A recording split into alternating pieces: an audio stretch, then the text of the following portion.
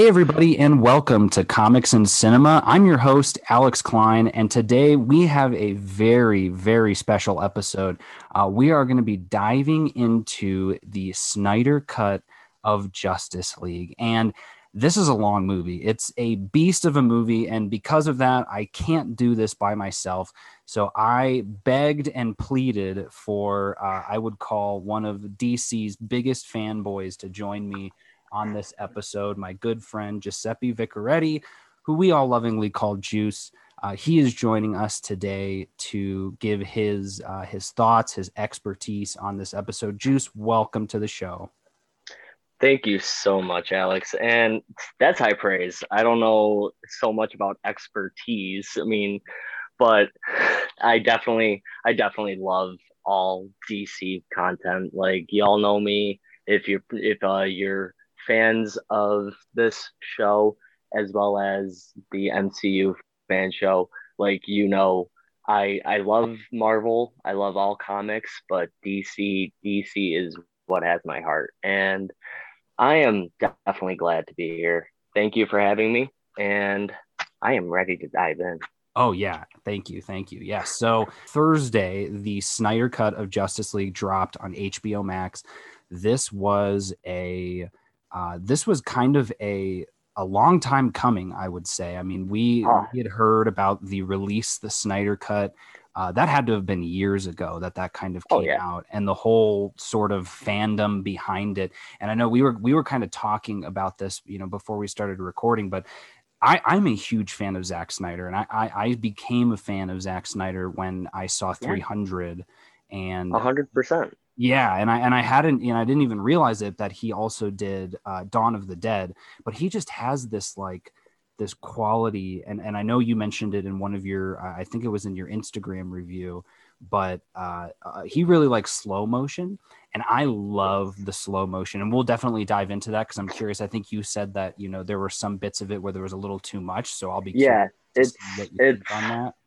there. It's the thing about Zack Snyder. Like I love Zack Snyder so much. He is a very particular filmmaker. You're Yes. not wrong for not liking him, and you're not wrong for liking or loving him. He has his own unique style. And the thing about him is his love for superheroes, mainly his love for DC. I don't really like how he kind of views a couple of the heroes in the DC universe, in particular to these films, and especially in this film that we're about to talk about.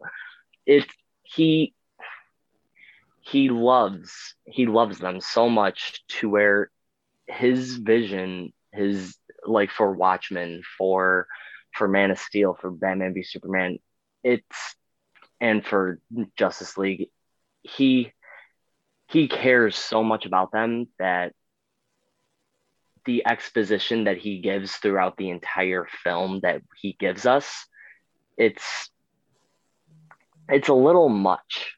He's he's good, but he's really good at bragging of how good he is.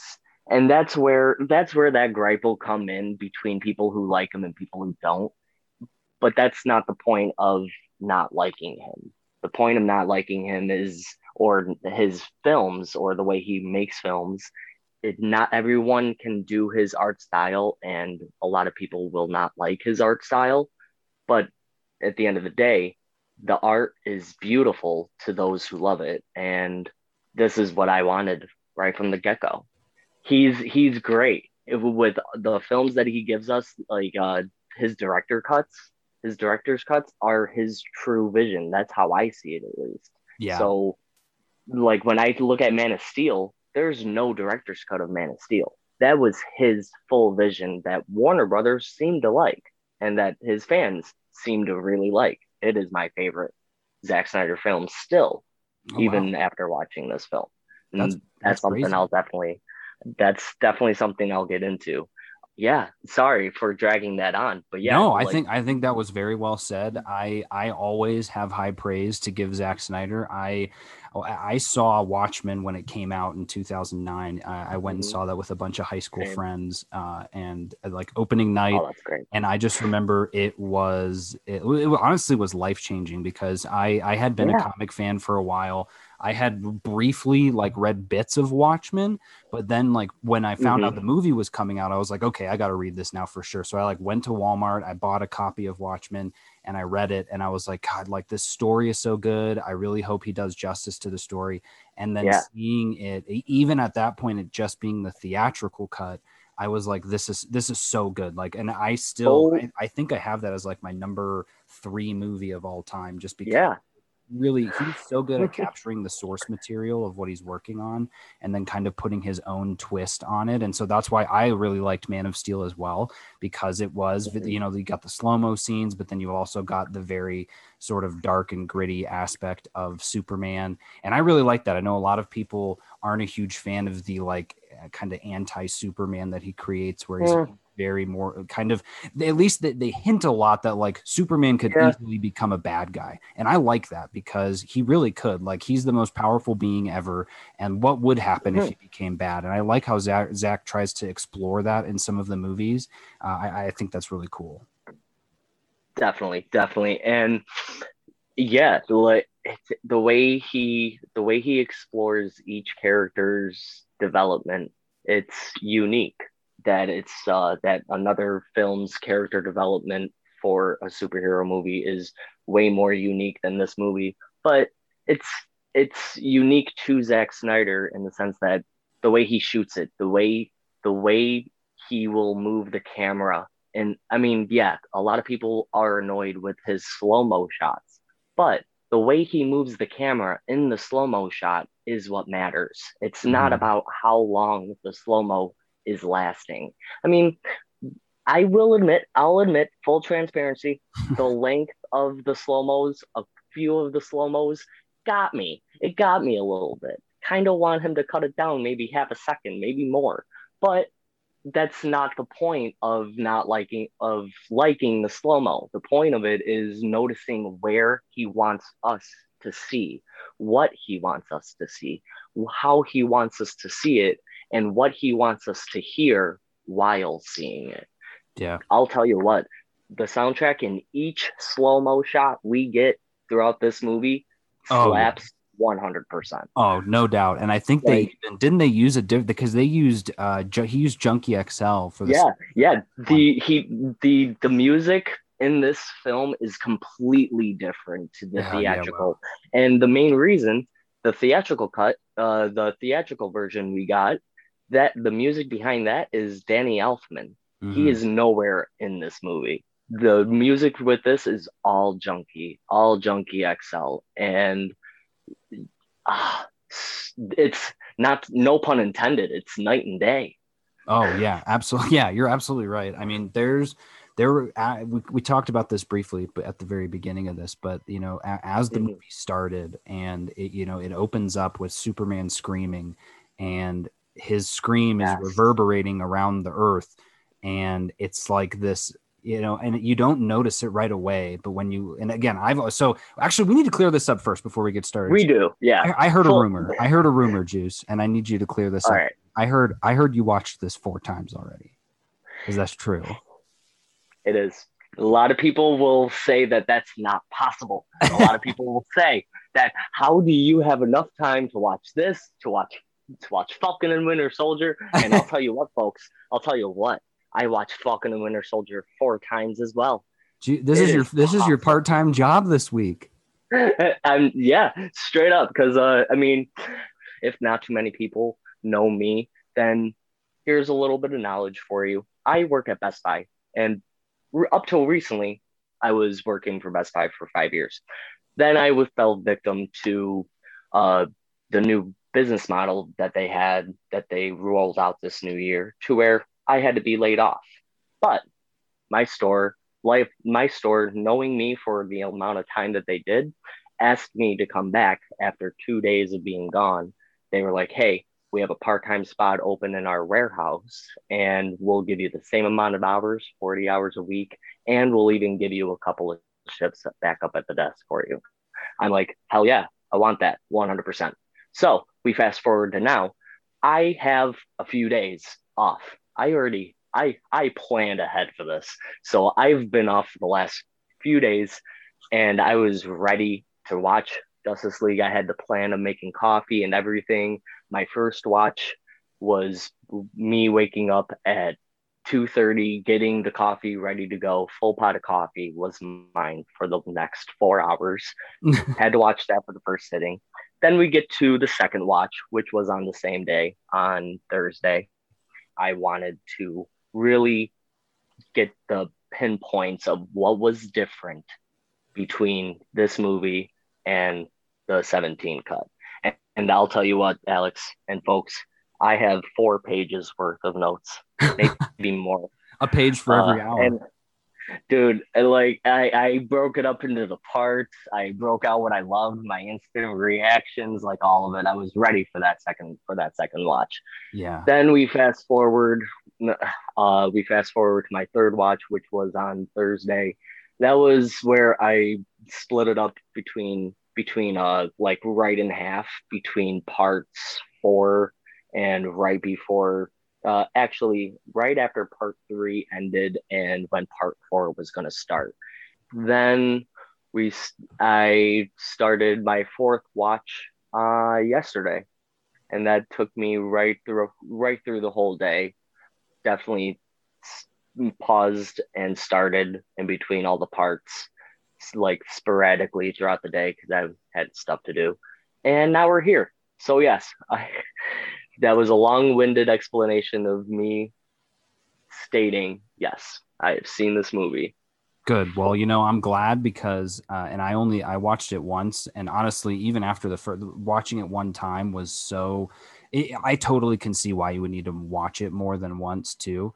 But I'm glad you put in the hours because I do have some questions and I have some things that I think I've got answers. Yeah, I know you're going to have some answers around that. So getting back to the beginning of the movie, it kind of opens up with Superman screaming, and as it's going, the credits are rolling, and most of it's in I wouldn't say it's like full on slow mo, but it does feel like a sort of slower slow mo than normal, like a normal, I guess the normal way of filming. Which I really liked, and it really reminded me of the opening of Watchmen. And so as I was watching it, I was just smiling. I got that feeling too.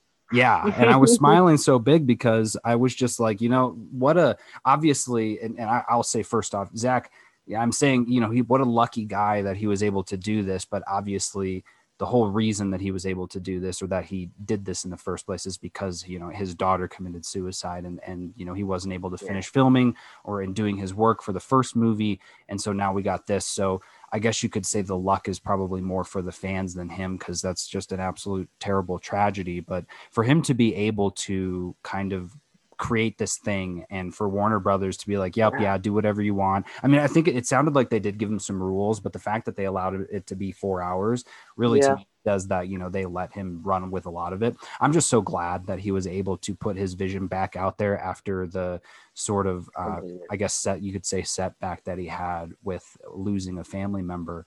And it really is. And you see it when the movie ends, when it says for autumn, it just was. This movie itself, in a bow, is so special. And I could tell because when the movie ended, there was probably 2 parts in the movie where I was like, ooh, this is kind of long. But to me, if I'm only thinking that twice for a 4-hour movie, that it flew by. I thought that it flew by. There was a couple of slower parts, and that's where it caught me. Like when Amy Adams is talking with Diane Lane, at the farm, and they're talking at the house and all that sort of stuff. Those are a little slower, but when you're opening up with Superman screaming like that, it's showing us in a different view of what we got in BVS. It's Watchmen-esque, it's BVS-esque, it's Man of Steel-esque, it's everything that Snyder would make. And I love that he gives us the opening of the ending in a different angle of Batman v Superman. It's the angle of showing us what is happening that's making this story be told in the first place, Yeah. which And we will get into. And I don't know how. Before I even go on, I don't even think we even mentioned this. How are we with spoilers? Like full oh, this spoilers? is gonna be full spoilers. Thank you for mentioning that, Juice. I would say again, to all of you out there, I would highly recommend checking this out. Put a pause on this and come back, or just listen to it and forget about it. But we will be talking about spoilers. So yeah, honestly, let's just dive right in, because I think I don't remember a lot of the original Justice League, and I gave the original Justice League a 7. I thought it was good in parts, but Hmm. there's a lot of it that was held back, and you could tell just because the movie, in my opinion, a movie like that, a team up movie, it's, if you can pull off, being under 2 hours, good for you. But for a team up Right. movie, I think it needs to be more than 2 hours. And for the fact that And that movie wasn't over 2 hours, and you could tell like there was so much in there where you were like, wait, what? Like, why did that happen? yes, Or what's going on here? It just felt like the movie could have been so much longer. And so one of those pieces being, exactly. I had no, like when Steppenwolf showed up, I remember being like, who is this guy? And like, Hmm. why is he here? Like, I got the whole Mother Box story because I had watched Justice League War.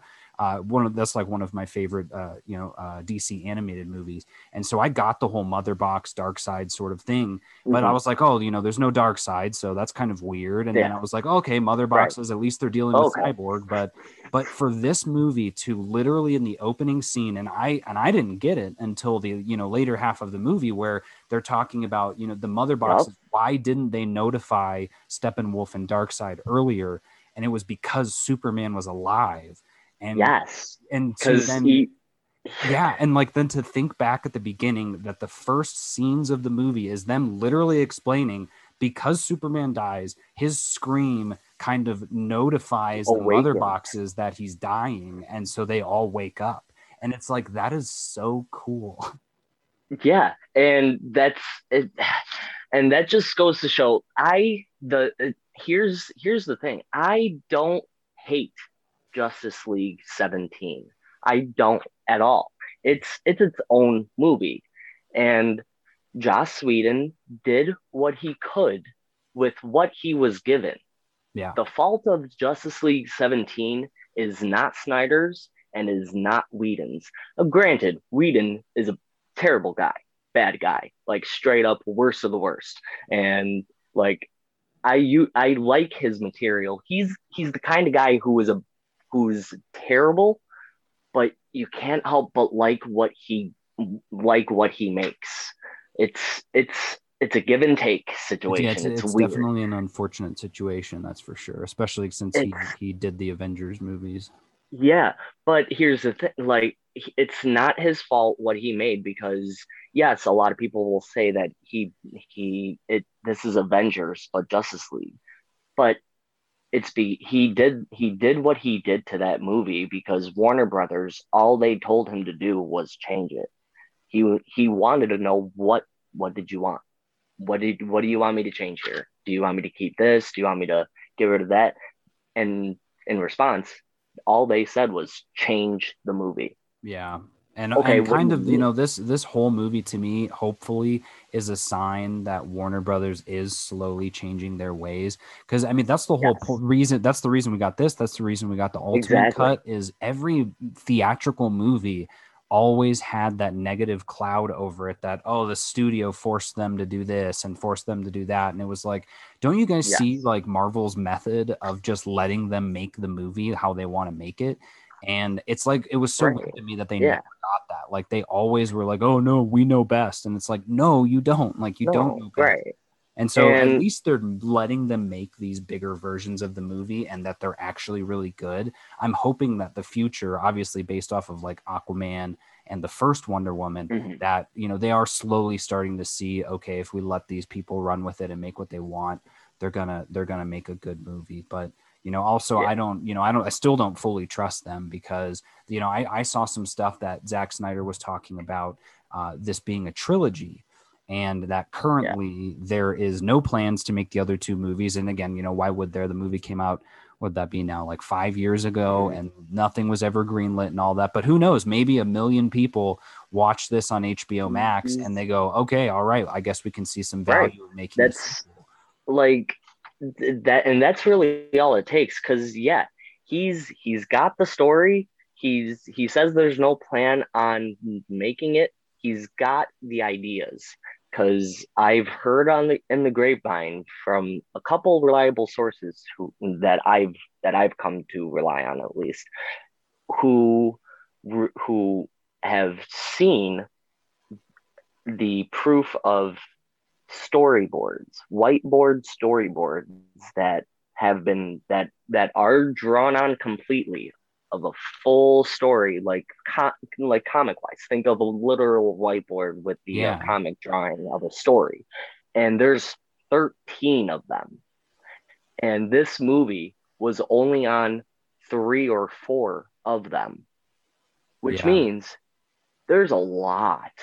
And if if we don't get that, I'm totally fine because it's it's not something that I need because let me tell you, this is all I needed. This, Right, exactly. Like I get, yeah, I felt that exact same way. That's so funny. I after I was done watching it, it was super late, and obviously had a little trouble falling asleep because I was so yeah. amped up. And I was Mhm. reading a IGN article around kind of the sequels of the movie, because he's been very transparent about, like, yeah, here's what my plans were for the second movie, here's what my plans Mhm. were for the third movie, and they said this really funny thing. They're like, it's really funny that we know more about the unplanned Zack Snyder sequels than we do about the Flash movie, than we do about the Batman movie. Like, there's more knowledge around these movies that will never be Yeah. made. And I thought that was super funny. So what I'm going to do, Very. and I think we'll make this a little bit more of an interesting conversation. As I said, I don't want to go beat for beat on the movie, just because Mhm. I think it's It's a probably going to long be movie. impossible. But what I want to Yeah. do is I want to put some praise on all of the characters in this movie, because regardless of what happened in that first Justice League movie, even if you said, okay, you know what, I'm going to forget about that, I'll never watch that again, the Snyder cut is my real cut, I think this movie Uh-huh. does justice for almost all of the characters, especially Yeah. those newer characters. So I wanted to dive in and get your thoughts. And so I've got the IMDb cast list up here. We're going to start with the big guns first. With number one, well, actually, I'll say this too. We're gonna do a pop quiz, Juice. Who do you think is the main character of this movie? You know what? The so you got you as the movie starts, you have the cast list, and obviously you got like Ben Affleck as the leading cast member. You got, and it keeps playing. You got Henry Cavill, Amy Adams, going on, going on. So you would think that the main character is Batman, Bruce Wayne, Ben Affleck, or Henry Cavill, or Wonder Woman. No, no, no. They are not the main characters So, of this so movie. if I do a Uh, 1, 2, 3, and we both say it at the same time, do you think that we're gonna say the same person? Because I'm starting to I think that really we're gonna. I really hope, Alex, because I Okay, feel all like right. So we're I'm gonna gonna do a 1, 2, 3, and then at the same time we're gonna go. Okay, ready? 1, 2, 3, cyborg. cyborg. Yes. I love you. Yes, yeah. I like by and it was so funny too, because all of that controversy with Ray Fisher about kind of coming out and sharing all the stuff that he had to deal with on the set, and then seeing him tweet out like, this is the Yeah, movie that I did, and I was like, oh, awesome. I'm really excited to see them do him justice. And right. by the end of the movie, I was like, this is kind of a cyborg movie. Like, we get his origin. It is. He's the one that literally saves the day by getting rid of the mother boxes, and then by the end of it, like, everything with his dad and him rebuilding his recorder at the end to hear his dad, like, and that's Right, the epilogue is the dude. quote from his dad. Like, I was like, this is a cyborg movie. I was so here for it. I gotta tell you, like the minute, like when I forgot what part it was. So part one is Don't Count on It, Batman. Part two is Age of Heroes. Part three, I think, is Beloved Mother, Beloved Son. Mhm. I'm pretty sure. when we got that, immediately I knew Cyborg. Cyborg's origin story is in this part. I'm ready for it. But Yeah. then it started different to kind of throw us off a little bit because you can argue that beloved mother, beloved son could be Flash because beloved mother, his mother died Yep. very tragically when he was younger, and he's beloved son. His father's in prison for the death of his mother, Hmm. and he's trying everything he can to prove his dad wrong, and his dad can do nothing but try to like be be there. So you could argue both of those. So I really like how Snyder showed that it could be it is Cyborg and like Cyborg's story, but it could also be Flash. So let's give him a second and Oh like yeah. And I think and that might have been one of the most magical pieces of this movie is when I watched the original Justice League. I remember again, that's why I gave it a 7 was I was like, okay, the action was really good. Like I loved mm, the final battle. I thought Wonder Woman was kick ass, but I wanted to see more of them. But then I had always thought I was like, they never really gave justice to Cyborg or Flash. Like we got a couple yeah. cool bits, like when he pushes the sword up to Wonder Woman and all of that, but it was so quick and it felt like we didn't get enough Hmm. time with them in this movie, regardless of what happens in the future with a future Flash movie, a future site, whatever it ends up being. Because, in Yeah. DC and Warner Brothers' detriment, like they've switched hands so many times, so many different creative teams. We like, who knows if we will ever see those movies. And if we don't, I'm okay with that because I feel Completely. like the story we got for Flash and Cyborg in this, it was a full fleshed out story from start to finish and we got absolutely badass action sequences from both of them and sort of 100%. almost full character arcs for both of them. Like, holy crap, I can't even. I mean, I almost want. Well, okay, we got to slow down because we'll get to Flash. I'm Yeah. thinking about that Yeah. last scene with Flash where he's talking to his dad in his head, and where he's like, Uh, "What?" You probably remember it more than me, but when he like gets ready to go back in time, and he's like, dude. "Come on, Barry, come on." He like says something to him like to pump himself up, and I was just like, I was shaking, like I had goosebumps. It was Oh so my good. gosh. But let's Yes. talk about Batman. Let's talk about Batman first, since he is top Yes. billed, and he's kind of the one that you could argue again, like you said, he is sort of he's the old guard main character. He's bringing this team together. And here's what I'll say too. Let's see if you're impressed by this. This movie's 4 hours long. Here's the synopsis of Justice League. Superman dies. It awakens the three mother boxes on Earth, which Steppenwolf is trying to come get because he fell out of the good graces of Darkseid, his quote unquote boss and master. And they forgot about these mother boxes on Earth when they first came millions of years ago or however many years ago. And then left, loved that concept of like they've killed so Mhm. many planets and Earths that they would just forget about it and they would never be able to find it again because it's such a small thing for them. But because these boxes activated, they found the Earth. They come back. He gets the mother boxes, and the Justice League is able to stop him just in the nick of time. Is that the story of Justice League in like a minute?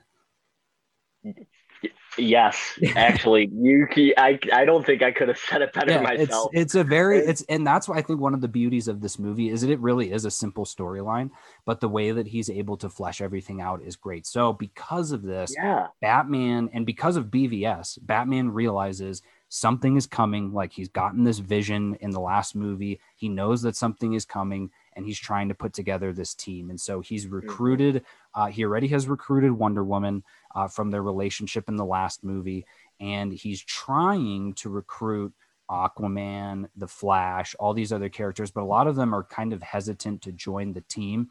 But I think Ben Affleck does a great job in this movie of in BVS he was great as the gruff old Batman kind of from the Dark Knight Returns type comics, but in this Yeah. movie he really felt like it really felt like the ending of BVS impacted him. And I know I felt that way when I was watching the original Justice League, but I think just as a call out, it's important to mention that Yeah. And that death really impacted him. And so now he has, in a really great way, softened up. And yeah, he's like a lot more willing to put his faith in things versus just looking at the facts. And I here at Comics and Cinema, we're all about the facts, but I do like how he's trying to put his faith in something bigger than him, because he's always just tried to get the facts. And right now things are pretty bad. So he wants to believe in something. Exactly. And in the beginning, we get like I can or I've so before seeing the movie very first, I did catch up and watch Justice League a few of the 17 Justice League a couple of times to really see if I could tell any differences. And there are like even in the beginning shot, as we see Superman dying and the echo of the scream uh spreading out, as that scene is playing out, we see the reactions of the three characters. We see Lois Lane's reaction, and let me tell you, my gosh, cried when I saw her reaction every time. Wonder Woman got a new shot, and it was kind of extended. I think it was either the same shot extended or it was just a brand new shot. Loved it. And then we got Batman's shot. Each of those shots it seemed new to me, and we fast forward to when Bruce is up in the mountain of Iceland and going to the village with Aquaman's villagers, and that scene is similar, but it's slightly different because we get a little bit more dialogue, a little more what's the word I'm looking for? A little more determination from the villagers, not immediately helping. Not, I mean, yeah, we get some determination from Batman, from Bruce Wayne, needing this, but we also do get more determination from the villagers. Like the line that the villager gave of this, look at this dog trying to tell us, but we're not fools. Get out. That whole line, brand new. That was specifically cut from the 17 cut, as well as when Bruce immediately meets Arthur, like Arthur has him pinned against the wall, and he says, Arthur Curry. He doesn't say, I heard you could talk to fish. Oh, because really? Snyder knows how cheesy that kind of is. That's more of a Whedon line. That's funny. Those are the things that I remember from the original Justice League, and those were the only thing I didn't realize it at the time, but I do remember him saying that line and thinking that it was cheesy, and that's funny that he cut it. But and I'm sorry to get off on a tangent here, but I was kind of bummed that the Superman Flash race was taken out of this version. But I can see why, because that was a very sort of tongue-in-cheek scene as well. Very. And I don't fault those scenes. A lot of Whedon scenes in the 17 cut aren't that bad. It's just Whedon is a Marvel guy to me, and to a lot of fans. And that's not his fault. That's not the production company's fault. That's no one's fault. That's just how he's made movies, and just that's his, like, I don't know. That's his what's the word I'm looking for? That's his motif, his MO. Yeah, that's his MO. So all of the scenes that we're not going to get from this movie, as far as from the 17 cut, it's all kind of Avenger-esque if you think about it. Like that scene with Flash and Superman doing that race. You have the scene which is completely different, and we'll get to when we get there. But the scene where Aquaman is sitting on Wonder Woman's lasso, nowhere near this movie at all. Oh, that never happened in this movie, and I love that. I mean, I like it in the 17 cut, but the 17 cut, I see it now as more of a comic book one shot that was written by two different guys, because that's what it is. Yeah, it's really what it is. Yeah, that's a great. Zack Snyder's Justice League, full on graphic novel director's cut, like Watchmen. Oh yeah, that's like DC Black Label at this point. Like straight up. Yeah. But the differences already, as far as Batman needing needing this help in the very beginning, going to Aquaman. And I really like the villagers like song as Aquaman's leaving, and he's like about to dive into the water, and we get that Yeah, that's small right. little song. It's like an homage to Aquaman. I really liked that touch. Yeah. Um, and then yeah, like the way the way we get introduced to Wonder Woman, Oh it my was a God. great introduction.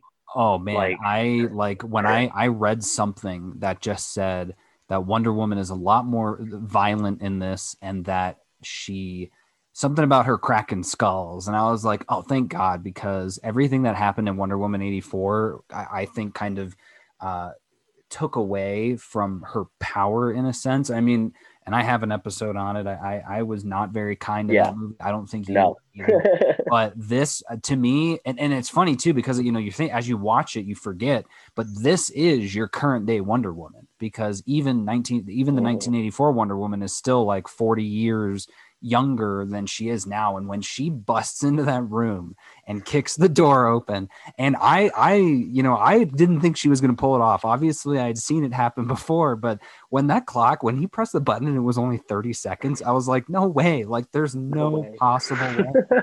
And she just gets that look on her face, and she is so mad. And she just zooms around, kicking ass, kicking people into walls as their head cracks the tile on the walls, was just amazing. And I think this was one of the best slow-mo scenes in the movie. Was Yes. her blocking every single bullet, and that guy being like, that is not possible. And she's like, oh, it's possible. And or what does he say? I don't believe He it. And says, yeah, I don't believe it, and she says, believe it. And that is another change, because in the 17 Whedon cut, what happens is he shoots the bullets, and he goes, I don't believe it. What are you? And she says, a believer. wow, I like what a this a change. lot better, Oh my God, that's miles ahead of that. That's crazy. So yeah, right? Wonder Woman, I think and I don't know if you thought this. I saw something that said like Wonder Woman was in the movie. I thought she was awesome, and Oh, I no. really thought that she was almost the glue that kept the team together, because she's the one that convinced Yeah, Cyborg to join the team. I think she had some bit with the Flash too, but she's always been, it feels like, kind of the heart of the Justice League, just because she's so 100%. positive and she's so powerful. And God, I mean, like when she cuts off Steppenwolf's head at the end, I Dude, was like, this is, and the fact that Darkseid had to watch literally like 5 feet yes. away as the body flies in, I was like, this is insane. This is so cool. Completely. And you even said it there. Like, she is the glue to the Justice League. And Zack Snyder knows that. Yeah. He knows that so well that in this movie, we don't need her origin. We already got her origin. And he knows that. But at the same time, we're gonna give you a slight memory, and we're gonna give you more of what she can do. And to the point where she what's what oh, I had something really good. I always do this. I always lose what I've got. But she, she, she oh, I had it. I'm sure it'll come back. She she is for such a formidable force, Yeah. and like, beautiful. She knows that she doesn't need anything but what she has already to beat this guy. And, Yep. and even even Steppenwolf knows that she is she's gonna be something to fight against. Like, it's not just gonna be a quick defeat for Wonder Woman. He's like, your Amazon sisters couldn't defeat me. You're definitely going to be a challenge, or something like that. Right up Yeah, he says on her, you're stronger than stronger than, yes. So Zach knows that he doesn't need to give her an origin. What we're gonna do is have her be what keeps this film together and show just how much she is technically needed. Mm-hmm. So she's not the main character, but she definitely kind of steals the show. I mean, as far as favorite moments go, and I'll definitely reveal a lot more favorite moments that I have of this movie. She owns all of my favorite fight sequences Oh in this yeah. movie. Yeah, absolutely. And I think it's a testament to, like you said, of the fact that they don't really do an origin for her. And again, you don't need one because you got the origin in the original Wonder Woman. And for most people, they've already seen the original Wonder Woman by the time this Justice League has come out.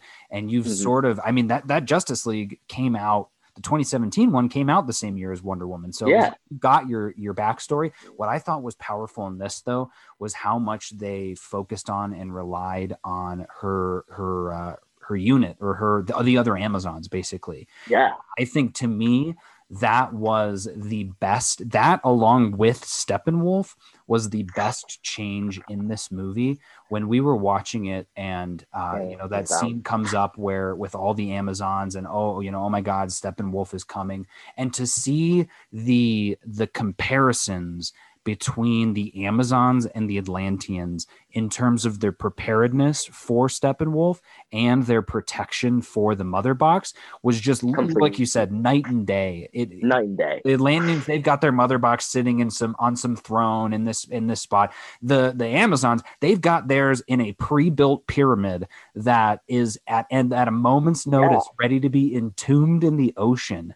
And that scene to me was insane because we immediately get to see Steppenwolf, and I thought not only was his animation better, but within probably 5 minutes, I was like, I already like this Steppenwolf better than the other Steppenwolf. He was frightening, and I was 100%. scared. I was like, wow, he is strong. He can't be beat. And then the fact that they're like, all right, we need to seal this place off. And so one of the most powerful scenes in this movie for me was when the Amazons are not only escaping, but the tomb scene when they all start smashing the pillars, and Hippolyta is running through the exit and slides under, and those two Amazons, you just see that giant cement block drop onto Yeah. their backs, and they're holding it up. You can tell what a strain it is. And then Mm-hmm. do they jump out with Hippolyta? No, they don't. They stay No. behind. And I was thinking to myself, and I told my friends when I was watching it, I was like, this is such a good scene because, like, the fact that these women are so instantly willing to give their life up, like literally like ancient Egyptians, of I'm going to just be entombed in this pyramid forever, and then to have that Yeah. entire place fall into the ocean. I was telling them, like, that is so powerful because we know as the audience that is not going to stop Steppenwolf. But the Not at fact all. that they're going to go to whatever length it takes to keep this thing away from him, I thought just showed what a powerhouse of women it was. Because again, you go to Atlantis and it was like, okay, he just takes the box. But when he tries Yeah. to take the box from the Amazons, it is a huge It's ordeal it's for an him. effort. And then the It fact is. that those girls, they all escape and they're horse riding, and these people who we don't even know who they are, we don't know their names, they're just Amazons, and each of Mm-hmm. them are doing these badass moves where, like, the one throws her lasso and grabs the box Mm-hmm. and pulls it back, and like they're shooting all the arrows. Oh, it was just, Hmm. I thought that was such a good scene. So was that scene extended in this movie versus in the 2017? Quite a bit actually. Really? Okay, cool. I thought so. So so here, I loved this entire opening. Now this is still only half hour into the movie. Oh Like yeah, I know. like wow. Like just pointing that out there. But it's the way that so the right off the bat, the beginning of the sequence, we were seeing what's happening after the scream, after Superman's death scream echoing Yeah. out. It's reached one of the all of the mother boxes, but we now see an extension of what's what's the purpose for that? Why is this a big deal? So we see them guarding this, and it is perfectly portrayed to showing just how dedicated they are to protecting this box. Mm-hmm. Like they've been in this tomb for a while, just guarding it, and that's their job. And the fact you can tell how scared they are by it kind of shaking and the crack of the light coming from the box. She's shaking as she's going up to touch it. She doesn't even touch it, and it starts spewing out the sound, the echoing sound of it waking up. And right from there, all of that is new footage. None of that was in the Oh, was in the Whedon cut. We saw them guarding it, well, but in the Whedon cut, all we saw was it opening up a little faster, and then immediately we get a small one liner I forgot her name, and that is just very very disheartening. It's the injustice of me to not have the queen's name. Hippolyta. Hippolyta. We get a one liner from Hippolyta, and then we see the appearance of Steppenwolf. In this one, Oh we wow. get it reacting, and then as the one Amazonian guard is going up to touch the box, it starts getting louder with it, and she turns and says, "Alert the queen." Queen comes, and we get a whole dialogue with her and the one of the other guards, all the way to the point where it stops. And my one of my favorite lines that the queen could give, and I love that it's in this cut. It is, "Evil never sleeps; it waits." Yes, And yes, I love that too. and right from there, we see the entrance. We see things. We see it go back to getting more powerful, and we get the entrance that I didn't think that I wanted. I am telling you right now, Alex, I didn't think that I would like Steppenwolf more than I did in the 17 version. Immediately when they released the look of Steppenwolf, Hmm. I was happy. I was happy. Oh yeah. But I was like, I don't know if I'm going to like him still. I don't know. Wow, did I really, really like Steppenwolf? I almost kind of love Steppenwolf in this version. He is he is he is so bad, Oh, I know. so bad, and this is one thing that I love about the movie in general. The rating, its R rating is very unique because a lot of people will be like, "How is this movie rated R? Why is this movie rated R? Where's the drug violence? Where's the language? Where's all of that stuff that's supposed to make this movie a rated R?" It's rated R so Zach can have his full vision shown to the point where Steppenwolf it, he's making it where the location is not safe. He's making this world not safe, Yeah. meaning Steppenwolf is going to be so bad, like so bad that he throws Amazonians that are trying to pin him down in a field with arrows that are connected to the twine that are back to them when they're on horses. He flings them all in one swoop. He and we don't see good things happen to those horses. No, no, no. Oh my, oh, Um, I that was the moment when actually got scared of him because yes. they're all shooting him with his arrows. They've got the thing, and he just lifts them all up and Oh, smashes them down. And I was like, oh no. see, And then when that he did that was to the horse, I was like, oh my God, no, horse. Like that now. horse See, just got it. that almost got me as what scared me with Steppenwolf, but that's number two. My number one, it's kind of I guess it's kind of cheesy for it to be my number one thing to find very frightening with Steppenwolf, but right after that horse flaying, he's got all the arrows on him. it zooms in on him for a nice body shot, and he grunts.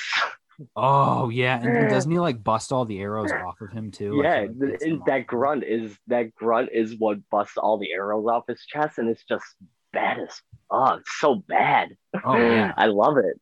and I When I think say bad, folks, it's a term of endearment. It's oh yeah, beautiful when I say that. he's definitely so bad that he's good in this movie. Yeah, And I think I got the R rating during that fight because I'm pretty sure he uses his axe to chop somebody in half. yeah, And when dude. he does the blood splatter and all of that, I was like, oh wow. And so that to me, I love that. I like when a if a movie is going to be an R-rated movie and they're saying, okay, like it's R-rated because we want to show some accurate violence. I'm all for that. I'm not a huge fan of Yeah, like, oh, it's an R rating, so we can just drop a bunch of F bombs. Like, I right. to me that's a little lazy, and so I think he played it off just right because even Aquaman, Wonder Woman, like so many of them have those scenes where they're just so bloody, but it's such a Hmm. accurate bloody where someone like Wonder Woman who's been literally fighting people for thousands of years, like she's chopping off heads, she's smashing skulls, and she's not even thinking twice about it because she's probably done this 1,000 times before. And it Exactly. shows you in this scene how, these Amazons, if these Amazons can't stop Steppenwolf, like who can? Can the Justice League even do it? And we start Right. really quickly as the movie goes on that, not in their current form, they can't. Like there's no No. way they're going to because not only are they not super united, but they don't have Superman. And so it's a tough And kind of spot for them for sure. yeah, definitely. And we'll definitely move on from this scene, but this is a great shout out to character development, to story Mhm. development, to just plot development. This it oh, from the very end to the scene, right before Steppenwolf leaves, that's all in the Whedon cut. And you'll come as you've probably come to notice as you watch the movie, and what I've definitely come to notice as I watch the movie is everything that I liked in the 17 cut is in this movie. Like Yeah. it it's it this is the character development but extended to where how it should have been, Hmm. because it like I said earlier, it was a comic book one shot. This is the full graphic novel. This is the entire story, and the entire story is nothing without the plot development. Nothing. Yeah, and I think, And and you bring up a good point that I forgot to mention. I was thinking about it in this scene when we were talking mhm, about it, but to me, and I hope it doesn't sound crazy, but I feel no, like in the future that film students should be required to watch both of these versions in order to fully understand what you can do as a filmmaker to make a powerful story to show like, okay, look at how in this movie just adding 10 more minutes of something here, you're this much more attached to this character. Like yeah, taking notes about how, when you watch this movie, you're like, oh, like I wish there was more. And then you see this and you go, oh, that's what it was. And it didn't take much. Like all it took was a couple lines of exactly. dialogue or one scene or the way someone's eyes moved. Like Snyder really shows that just a little bit, and by a little bit, I mean 4 hours, can really go towards making you really attach yourself to these characters. 100%, 100%. And I'll even agree. I definitely agree where this film could and should be used to teach film students. I wouldn't make them fall victim to watching both movies, like the entire film. I would give them one scene, maybe Yeah, a you couple might be right. scenes of the 17 cut, and then one scene from this movie, because one scene is all you really need to see the difference between the 17 cut and this movie. Yep. It's but yeah, I agree 100%. It's definitely a what to do and what not to do back to back. Hmm. And even even when it now carries on to the backstory. the plot. And I know you want to get a lot into the characters, but the Well, plot no, that's you. development. I think you're leading into it, though. I think the next kind of piece of it is in following Wonder Woman's vein, and this was something I kind of took issue to. I don't know why she was wearing high heels in that cave, but just because I feel like if I was Wonder Woman, I would be just wearing some boots. Like, you never know when you're going to have to run, and that was a really like a really tiny stiletto. I would hate for her to trip and hurt herself, but she shows up at the end of that fight. Her mom shoots that arrow, which I thought was super Mhm. cool. She finds the arrow. She opens up a secret passageway in this Parthenon-esque building, and it kind of shows the mural of Darkseid. And then Yeah, in its own time, she meets with Bruce Wayne, and she's explaining to him kind of what's happening. Like, yeah, you've seen that there's these boxes and that's sort of what's going on, but here's the why behind it. And so we get to see that super cool scene of the Atlanteans, the humans, and the Amazons all fighting Steppenwolf, yes, or no, they're all fighting Darkseid, and Dark along with Side. the Green Lantern, or it was just one Green Lantern at that time, but I really Yeah. liked that scene. So yeah, I this was also another scene that was in the 17 cut, but it was only a quick one shot. It Yep. was only a small, hey, this happened. You see these guys, there's a Green Lantern, be happy, and we're back to normal time. Right. No, that's not what I wanted. And this is what I wanted. It was the fact of like starting right off with showing the reason why Steppenwolf chose that location in the first place, saying it's toxic, it's perfect. That wasn't in the 17 cut, and that is a Mm. perfect explanation of why he chose that location. All we knew was just at a first glance, okay, we're at a power plant. Okay, yeah, but why? And that's why. So there was that, and then we get all of this exposition with Wonder Woman in the cave. Love all of that. It's she Gal Gadot as Wonder Woman is amazing. I Mhm. love the woman so much. She Yes. doesn't she doesn't need anyone to carry a scene. She carries it.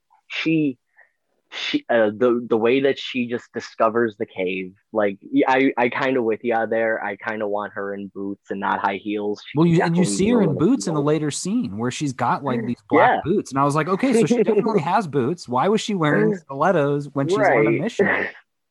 Listen, she just got done with fixing that statue and she needed You know, high you're heels right. for You're right. that. She was still dealing with business. That makes total sense. And I But was gonna say, did you get? I got vibes during that battle scene in the flashback of both Lord of the Rings and also Avengers Endgame of the thank you. the giant squad versus the giants. I will say, Lord of the Rings Yes. and Endgame did it better, but I still Oh, liked that they were showing like a really cool kind of giant, that there was this but giant see, battle a long time ago that was for the fate of the world. yes. And that's the thing. That's the thing about this movie and what I love about this and Zach's true vision for this movie.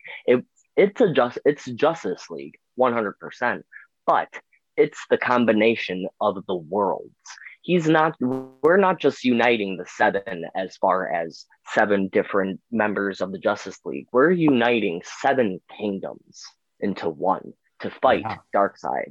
We're unite. I don't really want to name off all those seven. I'm just thinking them right off the bat. I mean, maybe you got the Amazons, you got the old gods, you've got the Atlanteans, you've got the humans, you've got the people among the stars, the Green Lanterns. You have There's two more kingdoms that I just can't put my hand on. Cyborg is definitely in there. It's like Cyborg's kingdom, the mother box king. I don't know Yeah. that's not a kingdom, but anyway, just his spectacle is definitely similar to Lord of the Rings, and Lord of the Rings definitely gets better. We're not. That's the only comparison we will make to Lord of the Right, Rings, right, right. but but it's it's the fact that he's he's making a story of superheroes, but also of old superheroes, like of old mythology Oh stories. yeah, we We haven't get even hit on Juice. Uh, freaking Zeus. Yeah, dude, He we get was Zeus, we so get good. Ares.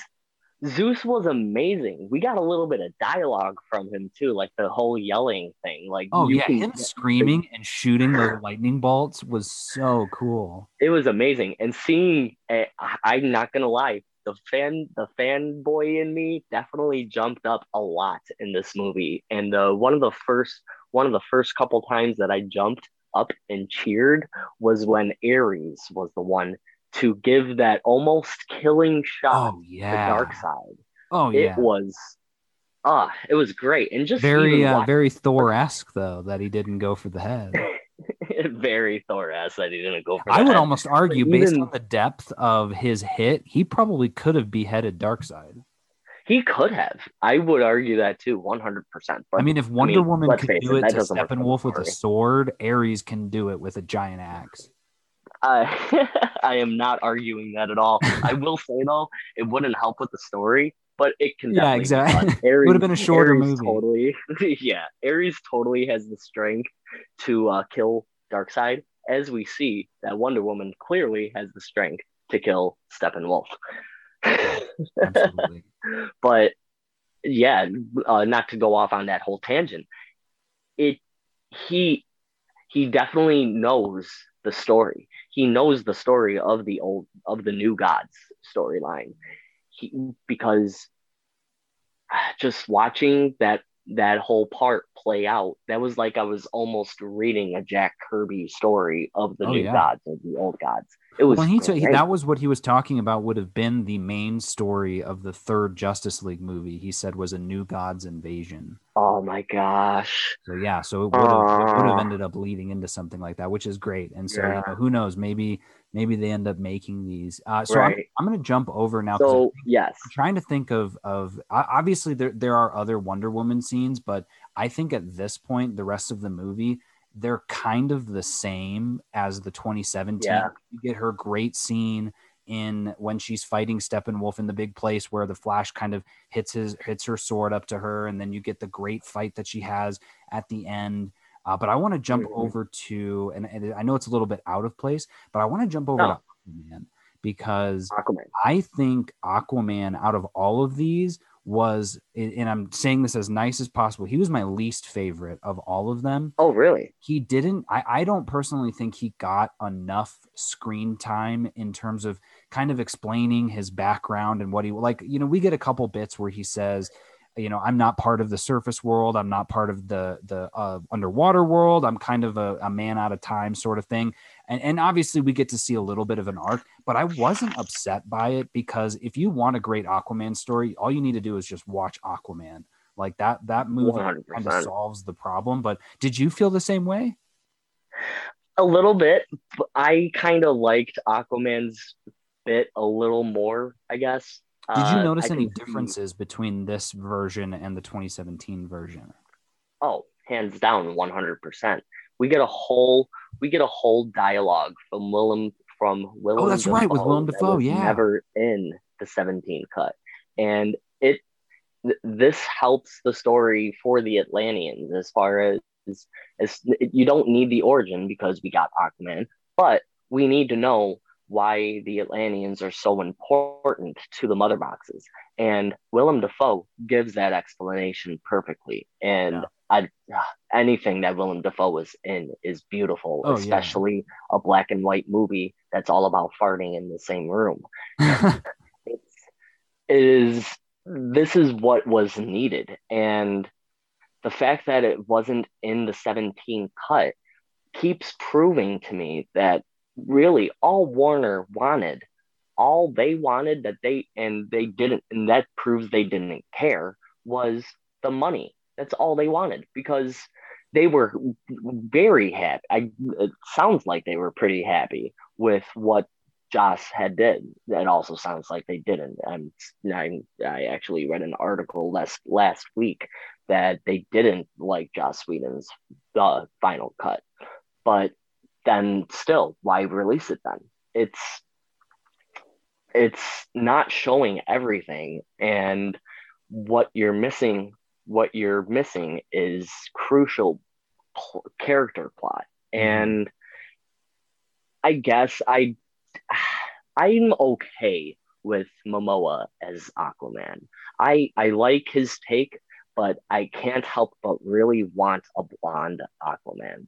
Mm, yeah. I'll be that's a weird that obviously yes, that's a weird thing to like admit, like of all the things to really have a gripe on with Aquaman, it's the fact that his hair isn't blonde. Yeah. Like yes, that is my one and only gripe. But I'm okay. I love Momoa. Like I loved him in Game of Thrones. I loved him in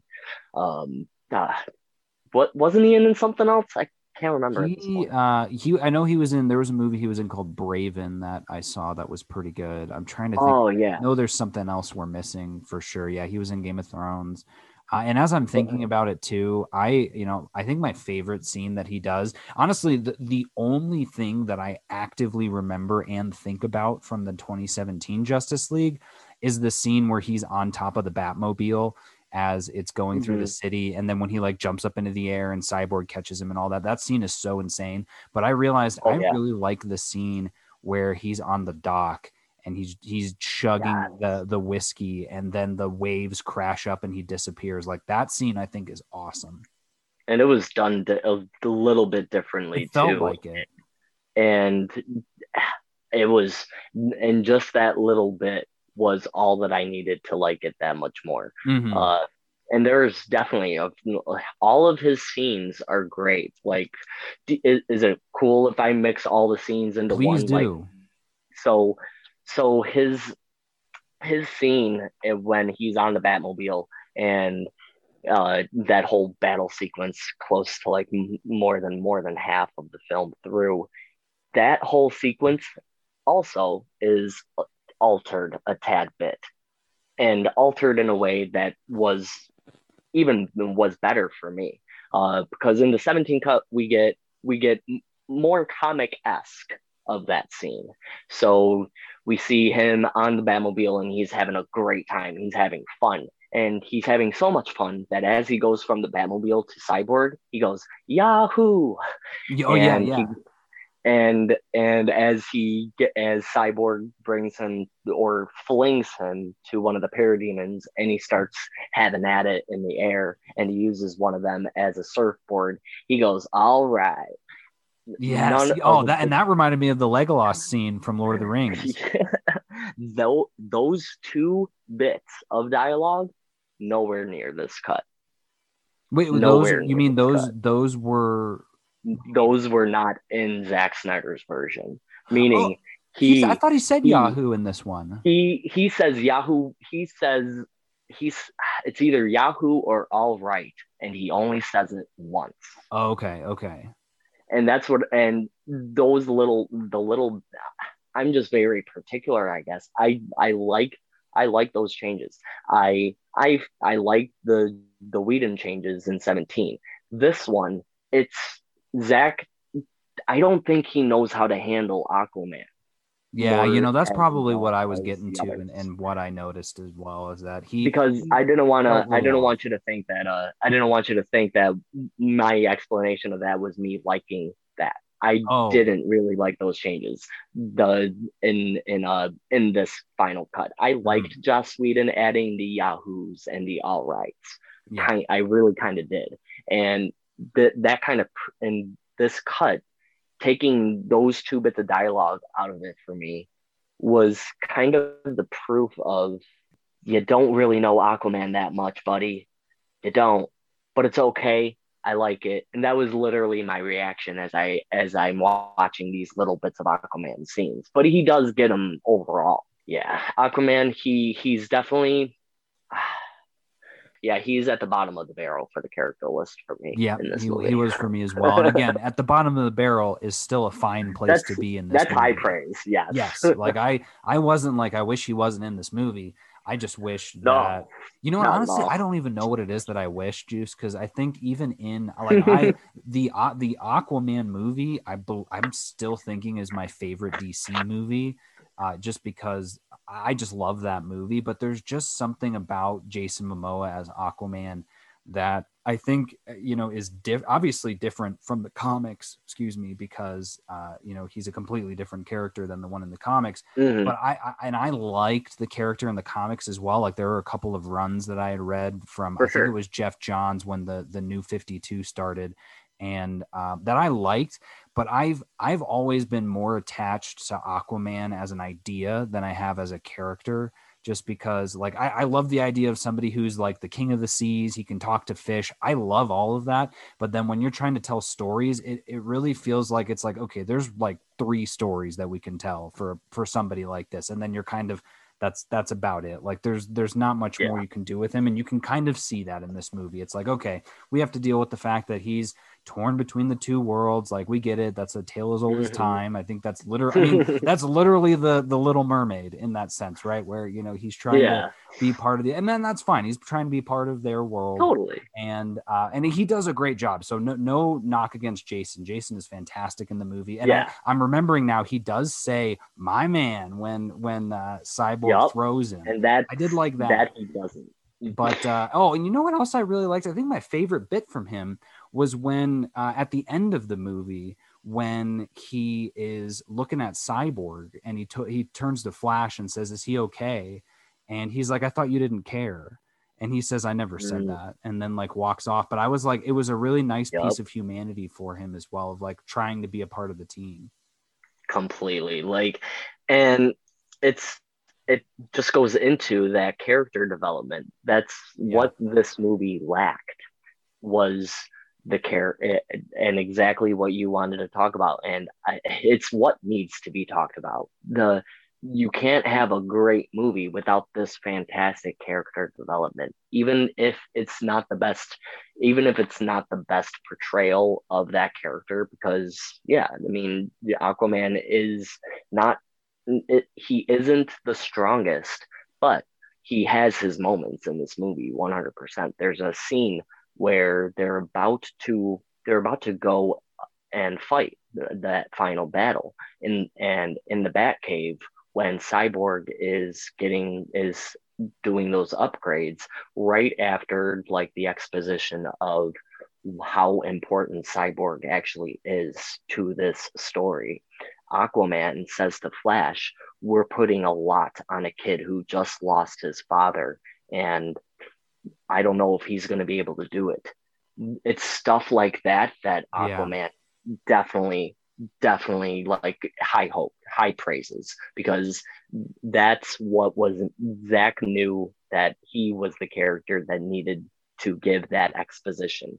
You hmm, couldn't get that. You can't really get that from Batman, because Batman has been doing this literally his whole life. You yep, can't really get that from Flash, because Flash is just a kid as well. He doesn't want to go up. He doesn't want to do this clearly at all. And Wonder Woman, she could, because she is who brought Cyborg in the first place. But it to me, it definitely matters more for Aquaman getting it, because it's not just it's not just giving fantastic exposition for Cyborg, but it's adding on to Aquaman's story that he does care as much as his character's trying to show throughout the movie that he doesn't care. He does. And yeah, it's little bits like that really stand out for me. And I loved it. yeah. So, I mean, not the best character development for Aquaman, but that's high praises still, because it's great. Oh yeah, and I think that might be one of my top favorite things about this movie, especially in regards to the differences between the prior, is especially knowing that, you've got that for Autumn at the end of him, him making this movie sort of for his daughter.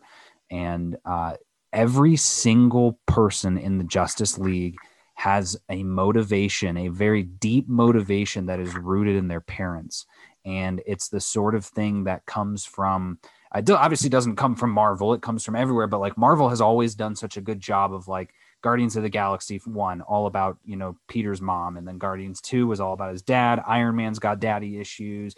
You name it, you can find a parent that they're working on it. It always worked, but you never really saw that here, except when everyone made fun of it in BVS. And honestly, I liked that scene in BVS, even in the theatrical, because I was like, it didn't hit me until they said it. And I was like, oh my God, they both have a mom named Martha. What a coincidence. And I was like, what a great way to get them to stop fighting.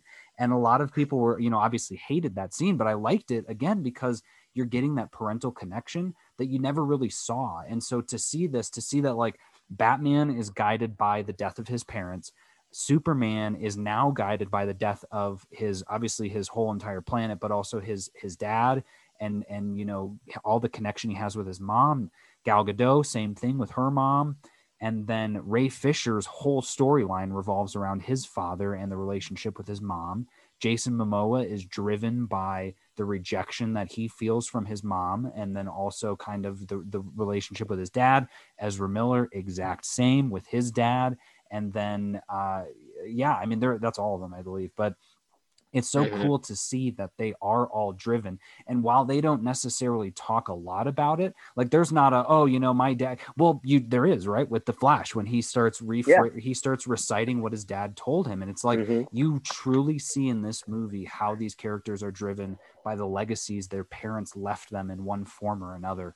And it shines in this movie. Whereas in the last movie, or in the 2017 version, you don't really get that. Like you get it a bit, but it's so light. It's not like, you can tell they weren't trying to push it. Whereas in this version, and I think that's a testament to Zach really wanting to honor the relationship he had with his daughter, is like showing even subtly that all of these people are driven by the relationships that they had with their parents.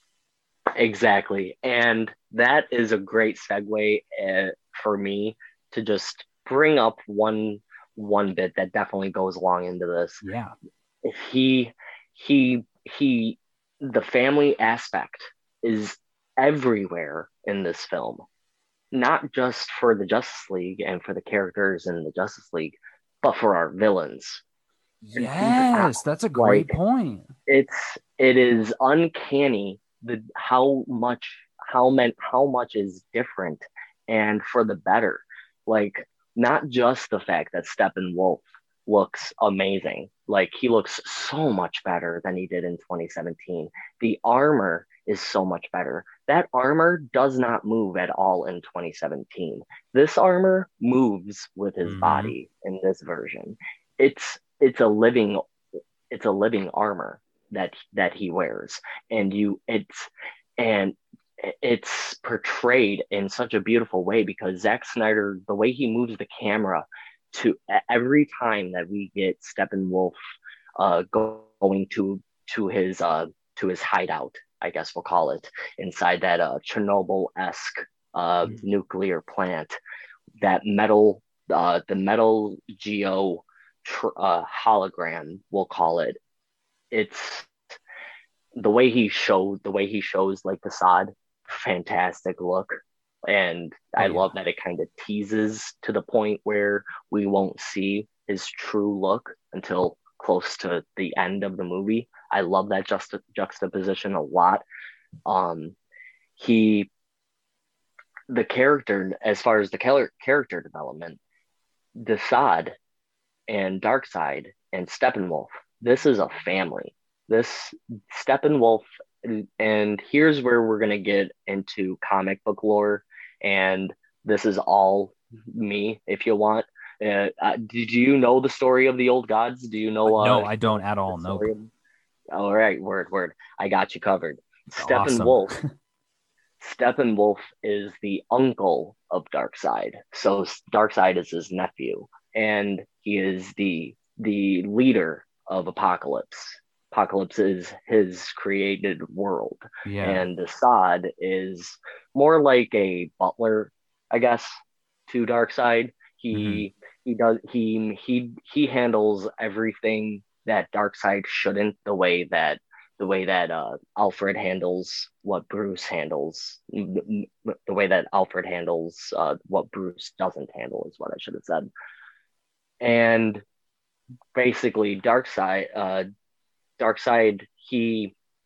kind of exiled Steppenwolf in a way. As far as the story with Darkseid and Orion, this is all in the New Gods comic, and I won't dive into that at all because that's a whole explanation, and we do not want to drag on for more than like hours on end. But basically, Steppenwolf failed Darkseid, and in that failure, Darkseid exiled him and basically told him, "You can come back, but only once you have claimed a certain amount of worlds." In this movie, he specifies it, but it's not really specified in the comics. So Steppenwolf is literally just conquering worlds until Darkseid is happy. But in this film, Zach specifies it as 50,000 worlds, It's and insane. that's crazy. Like he's been at this for so long, and so this betrayal or whatever Steppenwolf did was even before probably before that fight sequence we get with the old gods and Darkseid. But Steppenwolf, he's desperate. He wants to come home to the point where like he is on his knees pleading and begging to just get an audience with Darkseid. And once we get that audience with Darkseid, Alex, what did you think of not I just was that betrayal? I was weirdly blown away. Like at the end of the day, like I said, when I was watching the 2017, I hated Steppenwolf for so many reasons. He had no real backstory. Everything that he did was so generic. His design was generic. I was like, who even is this guy? Like I said, from the few minutes at the beginning when he's fighting the Amazons, me and my buddy when we were watching it, Todd, we were like instantly better than 2017. And so by Instantly. the time we get to the end of this movie and you just see what a powerhouse he is, you see how strong he is, and the fact Mhm. that when Darkseid shows up, and he doesn't even show up as himself, he shows up as the weird form from that monolith, that Steppenwolf immediately removes the armor from his head. And Yeah. I got goosebumps when he did that. Again, a testament to Yeah. the good storytelling. But I was like, he is so concerned with getting back into his good graces that he's like, look, I'm prostrating myself in front of you. I'm taking my armor down. I am putty in your hands. Like, just tell me what Right. I can do And to that's his get back in your good nephew. graces. And that's his nephew, folks. And He's that's where and I don't think they ever talk about that in the movie, but what a cool yeah. Easter egg to know, because that reminds me, good or bad, of like all of those classic period pieces of the very young king who had, like, you know what it reminds me of, and I don't know if that's Yeah. exactly what it is, but that movie The King on Netflix with Timothy Yeah. Chalamet, because didn't his uncle like try, he was like trying to manipulate him, and he kind of knows it. And I think it's so, that yeah. same thing where it's like your younger generation is so much more powerful than you, and you just want to you just want to ride that wave. Like, I don't care if he's my nephew, I just want to be there so that I'm always Right. safe and I can, share in the wealth, sort of thing. So what a struggle. And I guess, again, testament to Steppenwolf himself, but like, if that was me, and obviously I'm only a human, but if my nephew was like, yeah, I'll let you come back to the family barbecue if you take over 50,000 worlds, I'd be like, Right. what about 20? And he'd have been like, well, Well, okay, fine, I'll right. do 20. How about 20,000? I'd be like, you know what? I'm good. I'll go I'm make my good. own way. That's a lot of work. Yet It's Steppenwolf's over here yeah, like, I will gladly do this for you until the day that I die in order to exactly. show you that I'm sorry. I'm like, wow, if that, honestly, and it sounds really sad, but it's like, if that is some weird type of love, like, what a It's sort of crazy. need to be involved in this family is just wild. It's yeah, it is outrageous. Like it he he goes to a lot of lengths, and it shows not just the character development but the story development. Like, okay, he needs to do this. We're he's going to like get these mother boxes, Yeah. and we kind of need more of what where these mother boxes are, how is he going to do it? And just as it plays on, where after we get the flash sequence, now I'm not just gonna brush over it. Actually, the flash sequence we get right after it was right after part, what is it? Part three started. That's when we get the part three is Cyborg and Flash's parts to me, Oh, 100%. okay, okay. But the Flash sequence was great. We're Like, talking what about did you, with what's her face, Iris? Iris? Oh Yeah, my what did you God. think of that introduction? Absolute goosebumps as it was going because and it's funny because again in the 2017 version I did not like the Flash. I was like, I Mm-hmm. am not a huge fan of Ezra Miller as the Flash. These Nope, jokes that he's saying are not my type of humor. I don't think he is funny. not at all. and Yeah, and when he I don't remember what movie he was in. I don't think it was Fantastic Beasts, but it was some movie where he was saying some jokes and I was like, oh, he actually is really funny. I was like, Ezra Miller is a pretty funny guy. But in Justice League, I mm-hmm. did not think he was funny. And so when, he's in this one, not some of the stuff that he said still didn't make me laugh, but the amount of things that he did that weren't funny on purpose, like the serious pieces, were life changing for me in terms of my opinion Completely. on him. So that piece to just see him struggling to try and get a job, and then he sees Iris and has this instant connection with her, and the fact that he just like turns her. Oh, by the way, I will say too, this, when this scene started, I said, wow, the people of this universe are really bad at driving. Like, this is the second Yeah, person dude. movie that has had like a car accident happen to them. And It's so like, when it happens though, the fact that he just like looks over and then the world stops. I'll say this too, and it's not a huge nitpick.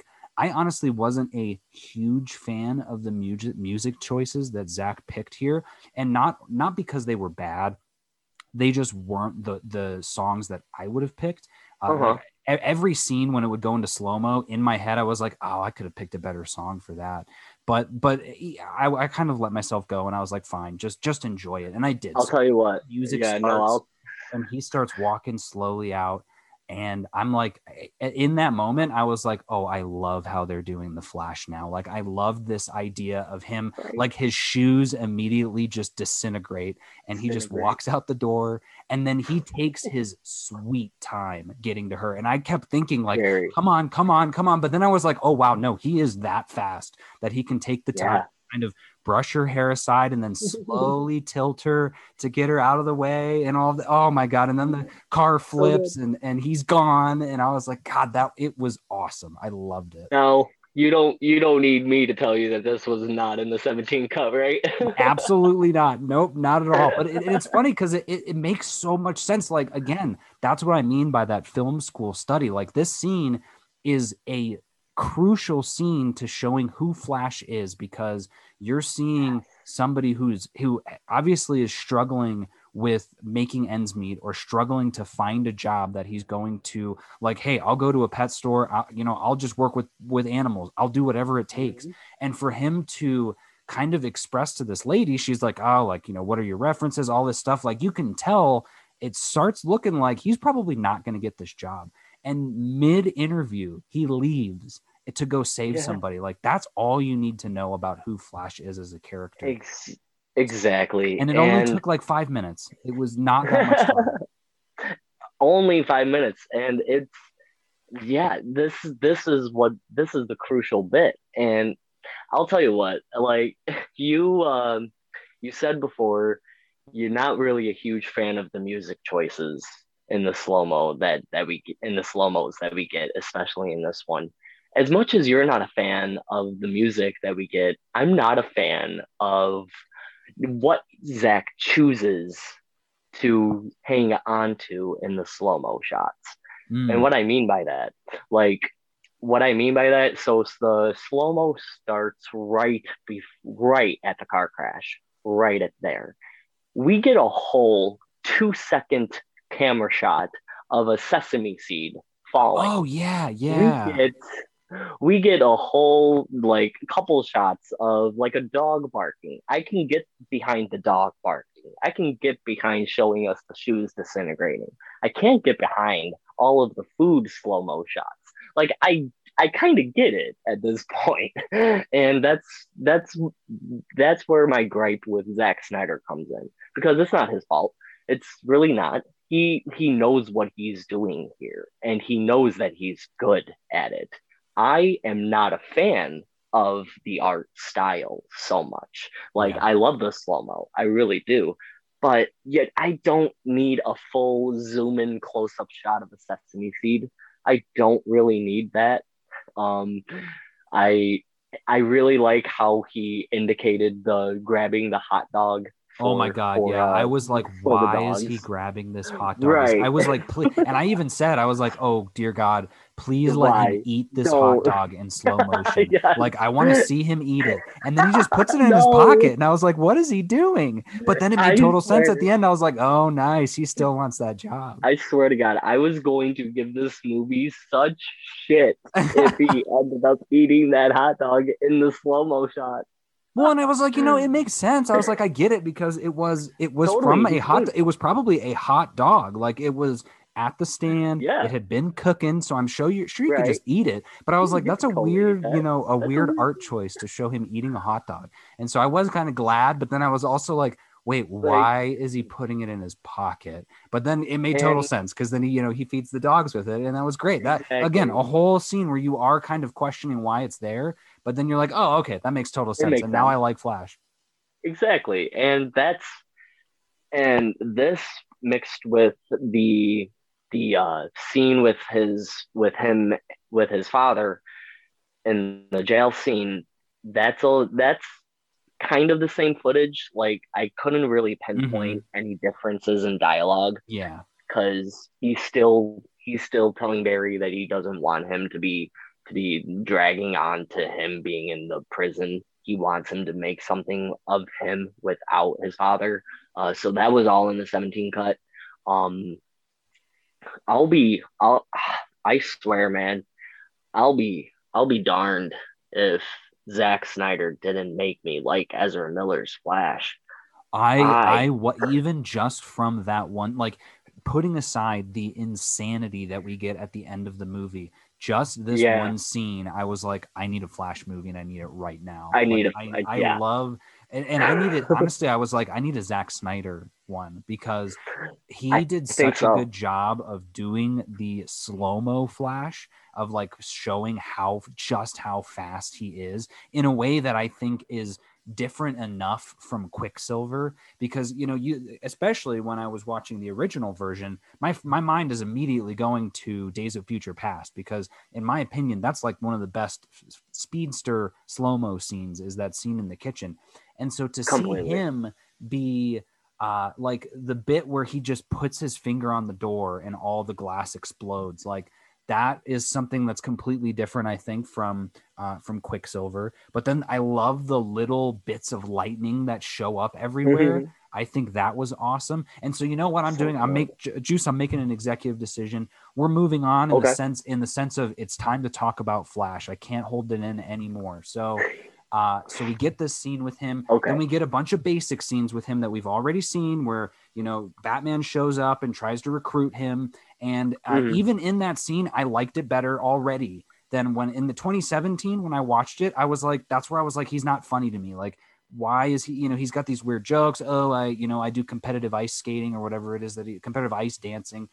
But it hit a lot better because you see the way that he acts in those prior scenes. And so we get the cool batarang throw where he catches it and he says, oh, okay, I see you're fast. hmm But I love that scene as well, just because Batman is again showing his humanity. But I really want to dive into those other Flash scenes. So we obviously there's the big one at the end with the Speed Force, but there's Yep. another one, and I'm trying to remember what it is. What is it that he like? Isn't it him powering? I think it's him powering the mother box, right? Is that the other big scene that he has, or is there another one? Yeah. So as we're in that final battle sequence, he what he has to do is create as much speed as he can to break the speed of light, Right. to get that charge get the charge that Cyborg needs to connect to the Unity. Um, and he needs to do that right as the Unity is happening. So it's like it's that one instance shot that he needs to do.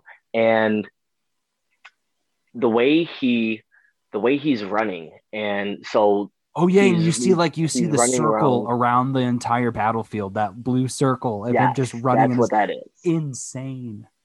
It's he so that's him getting up to the speed that he needs, and as he's doing that, yeah, he's trying so hard, and he's there, and he's telling Cyborg like, you got to do it now, you gotta. But it's Steppenwolf obviously giving so much, like giving all that he can to make sure this doesn't happen, to the point where at the last minute we get that big reveal sequence of you know who. Um, Well, and better all of than that. that, we get what I was completely not expecting, which Yeah. was a freaking parademon, just a lowly parademon somehow Yeah. figures out, ooh, it almost looked like he was like analyzing the shadows, which, hey, you know what? If that's the case, I'm scared for the future because those parademons are pretty smart. But he Excuse me. shoots Flash. Flash gets injured, and he's like, hang on, it's just a flesh wound, No. which I Yeah. loved I'll hearing be. him say because you knew that it wasn't. Like you knew that it was a Yeah. serious injury and that he's like, you know what, I gotta suck this up. Yeah. It's And bad. then, Darkseid shows up and all that stuff starts happening. And I legitimately was like, wait, Come are they gonna on. lose? And then I was like, oh Right. no, he's gonna go back in time. And then Yeah, dude. And oh my god, and he stands there and I hope you can correct me if I'm saying this wrong, but he says like, come on, Barry, we got to do this, you have to break the rule just this once or yes. something like that. And Yes, because that the his one rule, he doesn't really dive into it much, and he doesn't have to. Like, almost certain the Flash movie will dive into this, but when he says you have to break your one rule, that one rule is going back in time, because he yeah, knows he's fast enough to go back in time to do what he wants to do, which is save his mother.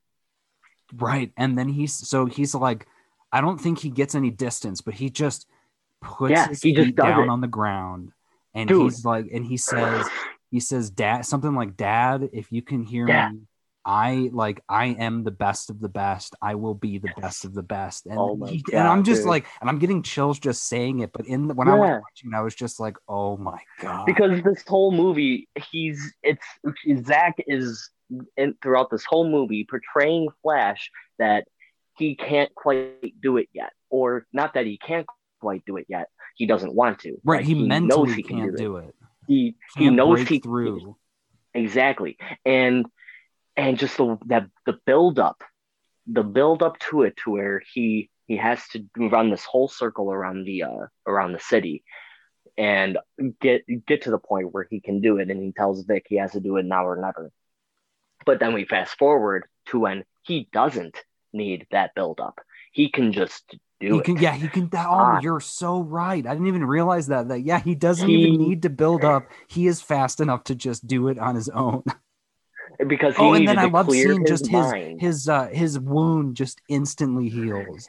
And Yeah, then he just dude, starts he running forward and everything as he yes goes starts going is just backwards and going. going backwards and oh my god, and then he just touches Cyborg and then boom. And it was like, oh, like I can't imagine seeing that in theaters.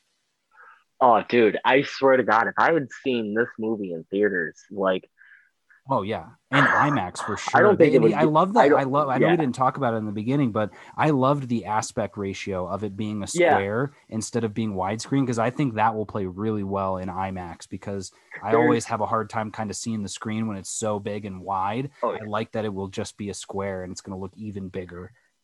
100%. I'm a huge advocate for this ratio. It's not so much of me being fond of it, because I'll admit I like having the full screen Oh on my sure, TV, like presented in the full screen if you really can. If the option's available, I'll take it.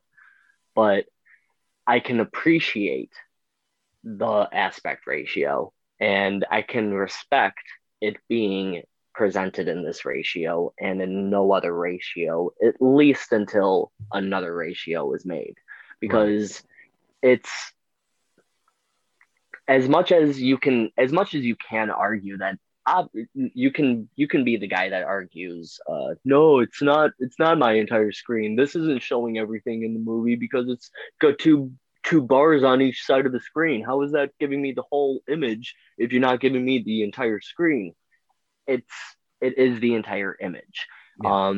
Won't go into it completely, but to be a slight geek, the aspect ratio of IMAX is a lot more of a presentation than the widescreen ratio, Right. and Yeah. that's even when it's presented on your TV.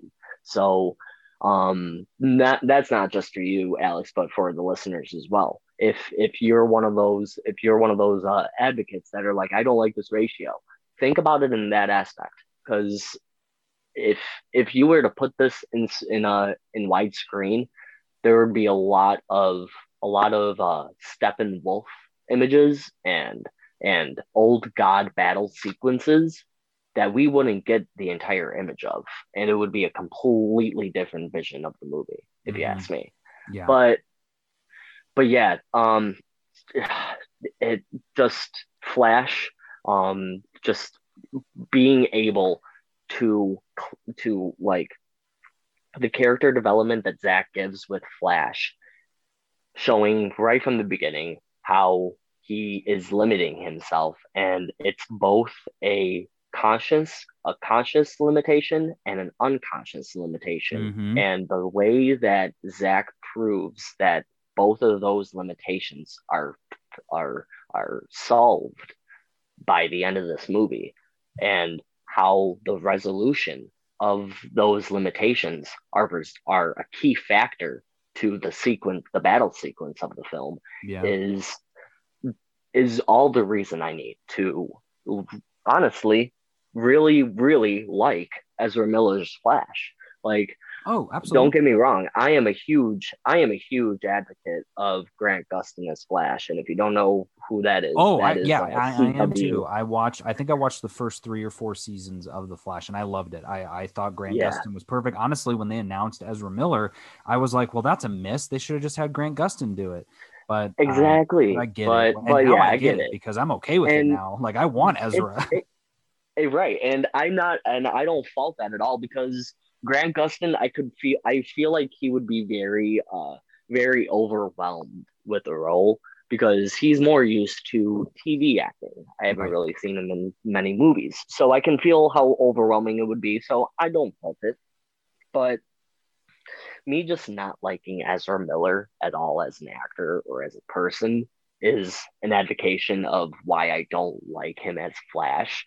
But I can disregard all of that to see and appreciate a great character development, a Yeah. great character plot, and so much better that Flash's arc is one of, not the hierarchy of what makes me love this movie, but one of definite factors that make me love this movie. Yeah. Because we're gonna save the best for last, if Oh, you I don't know we mind me are. saying. And But there's uh, one other piece that I think I want to touch on with Flash, and that's yeah, that I think I don't remember, and you'll know because you just saw 2017, but I feel like the team and Snyder takes Flash more seriously in this film to where, one yeah, hundred he percent. cracks jokes sometimes, but there are so many instances where he is the one who is pushing everyone further. Like there's the whole bit with the mother Yes. box bringing Superman to life. Flash is the one that suggests that they should do it. He's like, somebody say Mhm. it. He's like, I don't want to say it, but somebody needs to In say it. 17, And in 17, he's the one that doesn't want to do it. In this one, he's the one that helps want to yeah, and do it. he's like, and it's cool because there was another piece, I don't remember what, but it was like at some battle where they're all Mhm. oh yeah. No, he says, he's like, guys, this is not united when they're in Mhm. the fighting. Like he's the one that is constantly reminding them of like, Mhm. hey, don't forget, we've got a job to do. And so it was so cool Yep. that not only is Oh, he the one doing that, but that the rest of the team is like, yeah, copy that. Like I kind of. loved that he Yeah. said, guys, we are not united. And then Batman's like, all right, you go do this, you go do this. And he like is like, yep, awesome. So it's like he's the linchpin to kind of Huge. get people Yeah, back on the same page. And I think that's, again, such a testament to this movie versus the last one, where he felt like a throwaway character in the last movie. And now we truly do get, in my opinion, a full story arc for Flash that is honestly more powerful completely. than a lot of the other characters in this movie. And if you ask me, like, yeah, 100%, because the whole the whole Steppenwolf sequence, right as right in the beginning of what is it, part four? Yeah, right when part four starts, when they're going up to meet the big bad.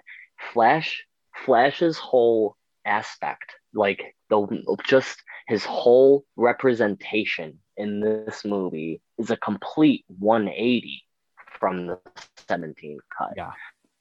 Like there immediately what I notice is there is no them looking at what Steppenwolf is doing at a distance and Flash saying, okay, I have a huge fear of tall things and demons and just murder, and Batman turns to him and says, save one, and Flash says, what, just save one person. None of that is in this movie. It's Yeah. all Flash, like it's Flash. I swear to God, the one quick. It's a quick sequence, very quick. But a fan of the comics, like of the Justice League origin comic, caught this immediately. The Justice League origin comic is very, very loosely. This movie is very loosely Oh based yeah. on Uh-huh. that, where the beginning sequence of Justice League Origin is practically the beginning of the 17 Justice League. But specifically, what I love is the change from the 17 version to this one with that whole Flash bit. Instead of what we got in 17, in this one we got, I'm guessing that's the bad guy. Batman goes, good guess. Direct quote from Justice League Origin. And I Really? That's love that awesome. so much more. I love that so much more because it's that is what Flash would have said. It's proven in the comics at that point. And yes, Mm-hmm. I will definitely take that as an argument. But it's it's the way that it's presented in this whole sequence. Like the sword tip. The sword tip was in the 17 cut of Justice League. What was changed, there's a slight change in the 17 cut between in that slow-mo shot and this one. And I don't know if you caught it, but what it is in the middle of that whole slow-mo shot as Flash is running because Wonder Woman's trying to get to her sword as it's falling, and we get him with that sword tip, and he trips.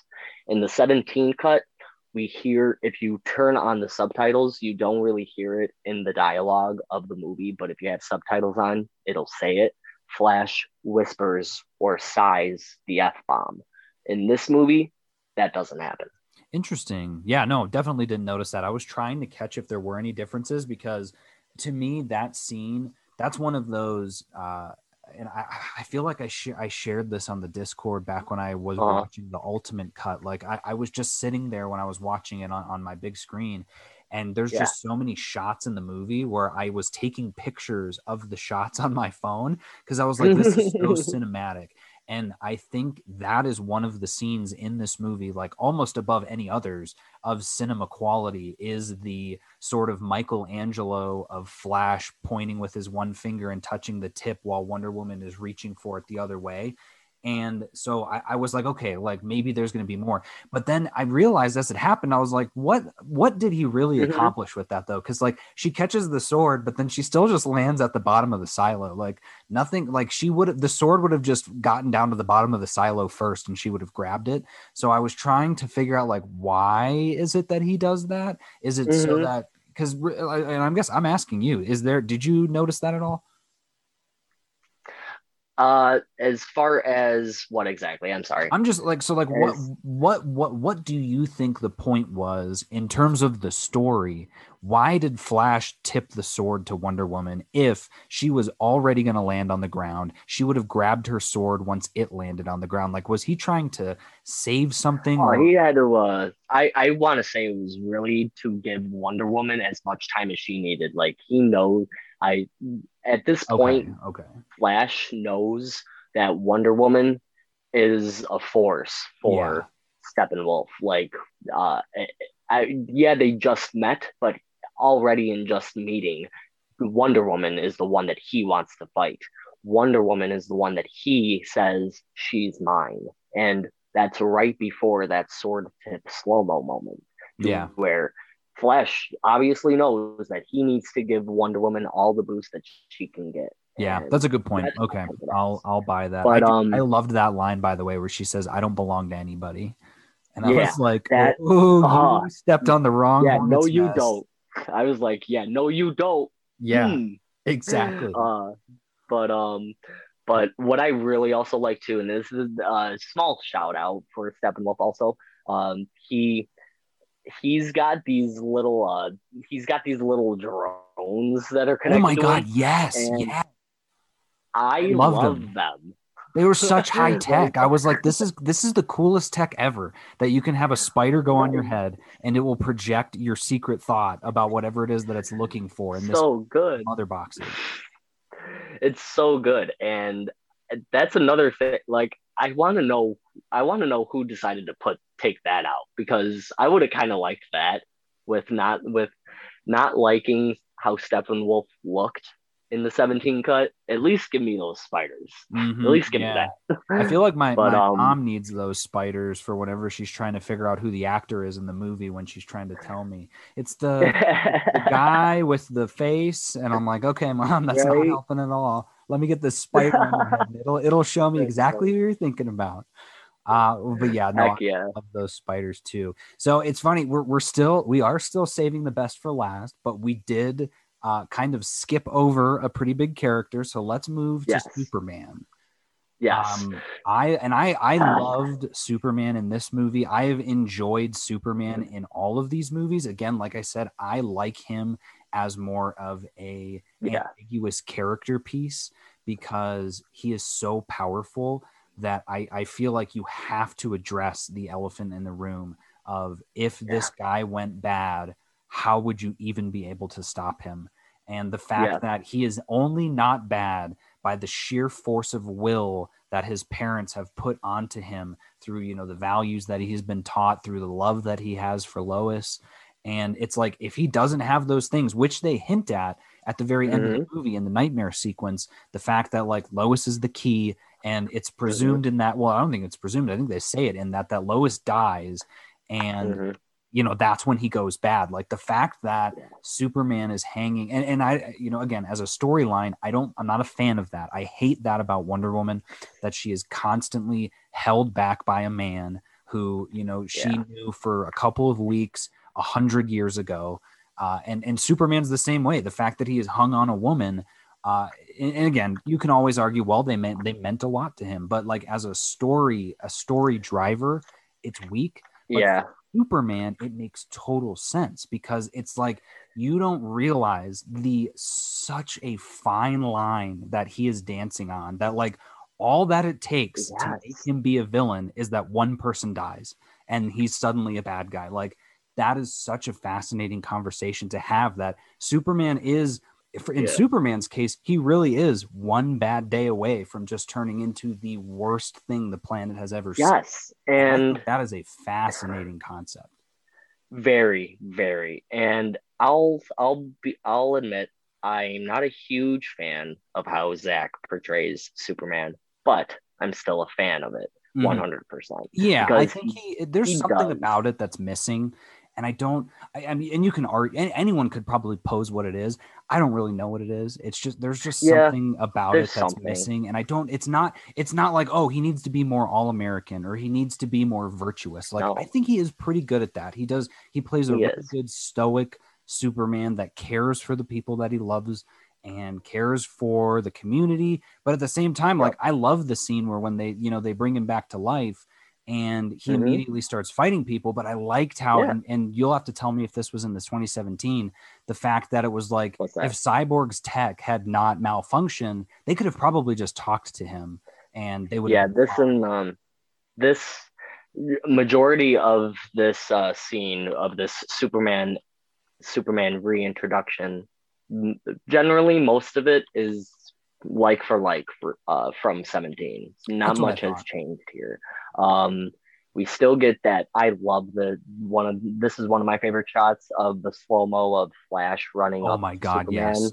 Like will When his always eyes be get one so of my favorite big. shots. Yeah, when his eyes get so big and Superman looks at the corner of his eyes, we'll always love that shot. Oh yeah. But it's the it's uh it's the way Zach knows how to handle Superman. I'm not a huge fan, but he still gets it as much as. And what I'm not a fan of is how Zach portrays Superman. It's not that I'm not a fan of him portraying him at all because he knows Superman, and Yeah. I love what he knows because Yeah. what he knows he I guarantee you there's a quote, one of my favorite quotes about Superman that I'll always love. And it's one of the reasons why I love Batman so much because Batman has been quoted to know Superman so well that he says, and I quote, I don't know which comic this is from, but it's definitely a quote from Batman. It is a remarkable dichotomy. In many ways, Clark is more human than us all, but then he shoots fire from his eyes, and it is remarkable not to think of him as a god, and how fortunate we all are that it does not occur to him. Yeah. Zach knows that line 100%, and it's shown beautifully in this reintroduction because what does he not know? I mean, you let's put a scenario on anyone who's listening and you as well, Alex. Let's say you die and you come back to life. It's going to take a minute, and Oh yeah. especially for Especially a I would human, say the longer that you're gone, to the longer it's going to take for you to take for you to come to your remember. senses.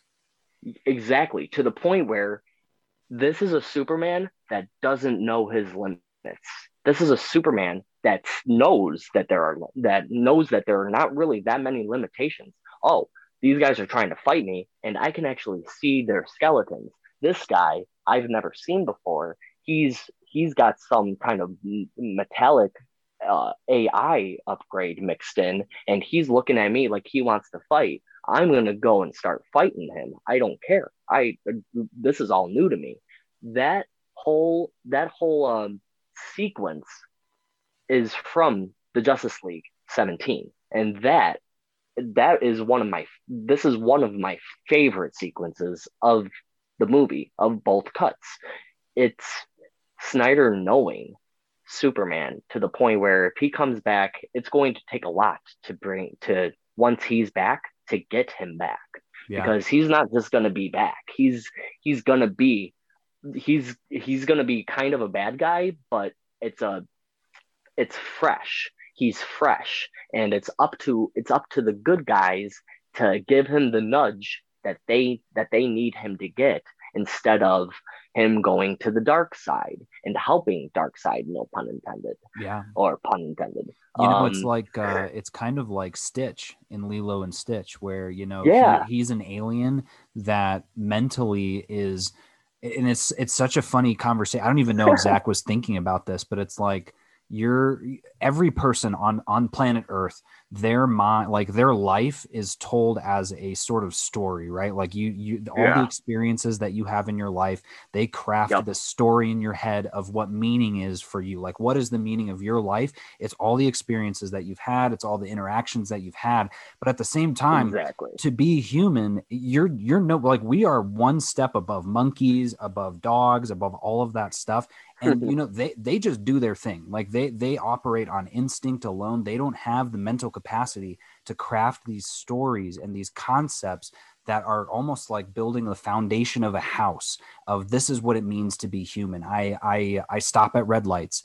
I don't yell at people in public. I don't burn houses down. Like those are all things that you could do if you wanted to, like the Joker does, but you know not to because you've been taught that over and over throughout your life. And so Superman is an alien from a planet that he doesn't even know anything about. Like he was shot away from that planet before he even learned Yeah. anything. And so he lands on Earth. He doesn't really know he's an alien, but he does. But he was very lucky that his parents were Exactly. so that they instilled these values in him.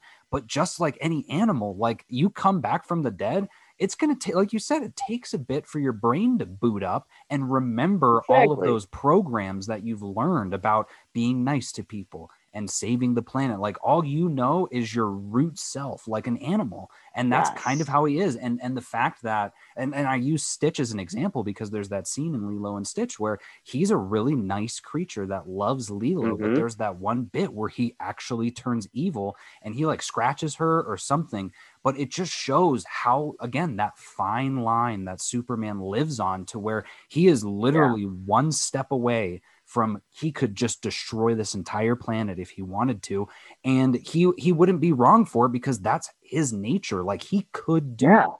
and Zack Snyder does such a good job of showing that in that part because again, if Cyborg didn't attack him, Lois would have shown up and probably what would have been, because a lot of that's in Yeah. slow mo. It probably would have been like 5-10 minutes had they just been like, Bruce, Exactly. or Kal-El, hang on, hang tight, your lady is coming, just trust us, have a seat, I'm sure you're stressed out from this.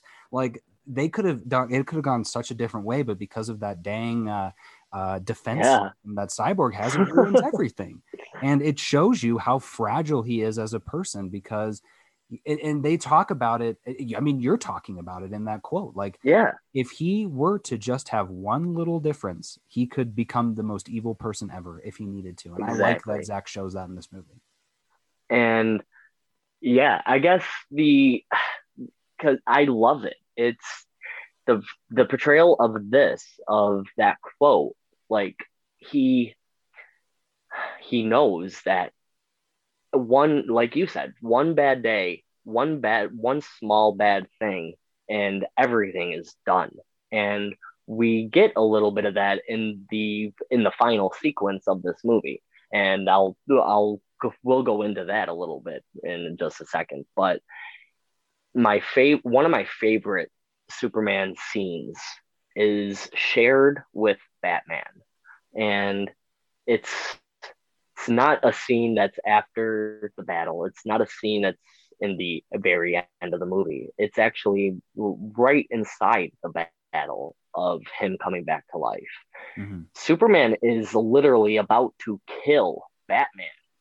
There was a quick second where I literally jumped out of my seat and said, "Don't kill Batman." He would like he lasers him and his gauntlet works, but only works to a point where he has to throw off the gauntlet Right. before it burns his arm off. And then he's lying down against the armored vehicle, and Superman is ready to shoot. And he actually does. He shoots.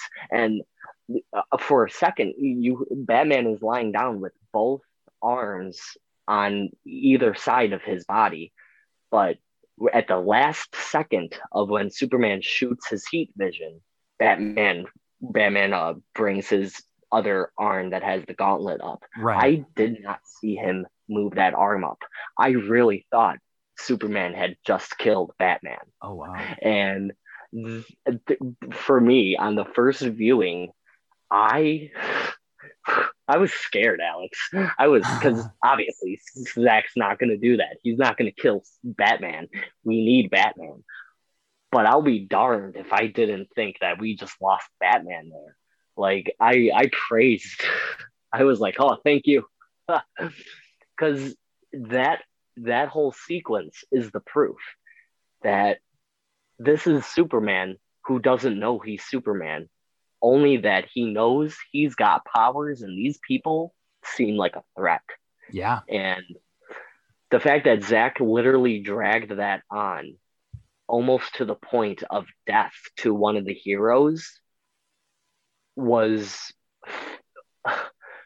that was landmarking work for me. Like that helped get this movie up to almost my very favorite DCU movie for this. Yeah, But no, you're absolutely right. That whole bit, I loved when they were headbutting each other, him and Wonder Woman, and he just Wonder like Woman, lifts her up in the sky and then smashes her back yeah, down. That was intense. The whole battle itself was there. And again, like even when I and it was watched a it the cop first car. time in theaters, I was like, ah, like of course he would have to fight people, but it is true. Like that is what would happen. I would assume, when you come back from the dead and you don't know yourself. But of course, Lois Lane shows up and he immediately is stopped, which is fantastic. But like I said, I honestly wasn't a huge fan of the Lois Lane, Martha bits. I get Yeah. why they were there, but I'm trying to watch a Justice League movie. I'm not trying to watch Superman go Hmm. back to the farm, but I'm glad that it happened. Yeah. I'm glad that he went This back. is what this is the bit that I was talking about as far as not liking. Because Okay, good. Then we're on the same page. yeah, yeah. Yeah, like it was fine. I thought I it was like fine. majority. Like I get it. It You was have to have a it was little bit of okay. background because you can't just have Lois show up and him be like, "Oh, I'm cured," because again, that is such a cliche sort of okay, Yeah, the woman but shows up and suddenly the man is healed. I like yeah, that but it we took him don't some need time, but the I best didn't part want I this. liked was when Lois hugs him and just whispers to him, "Let's get out of here." Yeah. That I really did like that. And there's actually a little bit of a difference Oh, really? between Seventeen's cut and this cut. And it's not them leaving, like her saying, "Let's go." Yeah, let's just go. Just go. That's all the same. What's different is when they're on the farm, and I really like this dialogue change because it's another example of this be of Seventeen's cut being more of a comic book story with comic book dialogue, and this cut having more story dialogue, really helping with the character development. And what it is um, in the 17 cut, she said they're talking on the field, and she says, "You smell good," and he says, "Did I not before?" That always played weird to me. That I Yeah. never really liked that dialogue. In this cut, it's remarkably different. It's similar, but the difference is remarkable. She instead says, because we get them we get that shot of them being in the field, and he says home, or something in the sense of him remembering, Yeah. and she says you spoke, Yeah. and he says, "Did I not before?" Because Yeah, you're now he's right. remembering that he's Superman. Now he's remembering that he's Clark Kent, and he's wondering, "Did I not speak before when I was alive? Like what?" So I liked that more than the "you smell good," because it again plays into him now knowing who he is. And as much as I don't like Zack Snyder needing to tell us that Superman needs Lois to get back into the reality and back to the fight that's looming over the planet as we speak. And this is a quote direct from our from one of our friends that we actually contribute for the MCU fan show, Sean Gerber. He says that that you don't need Lois or a significant other to come back to a reality that is about to have a planetary threat that is literally looming over us. Instead, have him get back to that battle. Like, I mean, as much as I don't like it, I know how much it is needed, because you can't Superman can't come back without having those connections. And I think it is played just right for me to not hate it. I Right. don't And like I it, think it goes but back I kind don't of hate it. to what I was saying earlier about rebuilding those mental foundations of who he is as a Yes. person. And his foundation at the end of BVS is, I am a son, I am a sort of spouse, or I'm a lover. And so kind of reconnecting with those pieces, I get that, and I can see where I get it. Snyder was like, yes, this is important, because that's how it would Yeah. go, I think, in the real world. But I totally agree with Sean too, that like, yeah, I wouldn't, like, if I was Superman, you should see the world is about to end and go, okay, all right, I got to get my head in the game. But you just came back from the dead. You need, like, fine. If that's how it goes for the movie, I'm okay with it. But I totally see that for sure. Yeah. But when he comes And back, and I think when he comes oh back, my it's gosh. very very different from 2017 when he Oh, shows up very. in his new black costume. Yes. So, and there's a lot of controversy with this black suit. And here's where this is what I find to be the reason for the black suit. And hopefully this is a little bit of clarity. So, let's rewind a little bit to Man of Steel. In Man of Steel, in the beginning of that and throughout a little bit of the film as well, we see the black suit. In the Yeah. beginning, specifically, we see that black suit. Everyone is wearing a black suit under the big body armor that they're wearing, because they are wearing body armor in that beginning sequence in Man of Steel. But under all that body armor, even we even see it on Zod in the final battle sequence of Man of Steel. He rips off his armor, so he's in just that black suit. The black suit is the honorable mention to Krypton itself. It is the original suit that all Kryptonians wear. It's like their everyday outfit. Mm-hmm. And he's and the so when we see him wearing the black suit, we only see it in few instances throughout each of these three movies. In Man of Steel, we don't see Clark wearing that black suit until the end in A Nightmare with Zod. He's in that black suit with the black cape and everything. And that's when Zod is explaining what happened to Krypton, how your father was a scientist on the world. Clark's in that black suit because that's Zach showing us as the viewer that Superman is kind of experiencing what Krypton really is. And as he's in that nightmare sequence, so we kind of see Clark being kind of confused as to what he's wearing. He doesn't really know how important the suit he's wearing is. Not until uh, not until BVS, when he gets more of dialogue with Kevin Costner, his father, saying like, "This world needs you. Like you were sent here for a reason." And he, as all the movies progress, it starts becoming more clear to Clark that he is not just a human; he is a Kryptonian, and Krypton matters. What Krypton stood for is what Earth should stand for, and that is hope can be found anywhere. He says in he says in the 17 cut, and I don't fault Whedon for this. I actually liked the dialogue. I didn't like how it was presented, and I hated that it was in the beginning of the movie, shot on an iPhone like picture screen. Superman says hope is like finding your car keys. Easy to lose, but every so often it does turn up. Yeah. It's Wow. he knows that hope is the essence of who he is as a person and as a Kryptonian, as an alien. He is both. So he, as a person, he knows how hope is such a meaningful feeling. So now we fast forward to when he's walking through the halls as he's back on the Fortress of Solitude, walking through that hall, hearing this dialogue of both of his fathers, telling him that the world needs him, hope, be that embodiment of hope. He sees that suit as that dialogue is happening.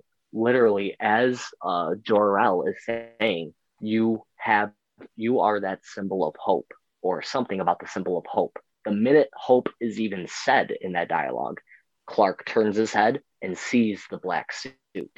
In that moment, to me at least, after watching it a few times, I see that that's really Clark realizing that the black suit is as much as much the true embodiment of hope and Superman as the blue and red suit. It's not so much that the red suit, the blue suit is evil, because a lot of people have been saying that, like, oh, he's in the nightmare sequence and he's in the red and blue suit, so that the blue suit is the evil suit and the black suit is real. How is that possible? Shouldn't it be the opposite? Yes and no.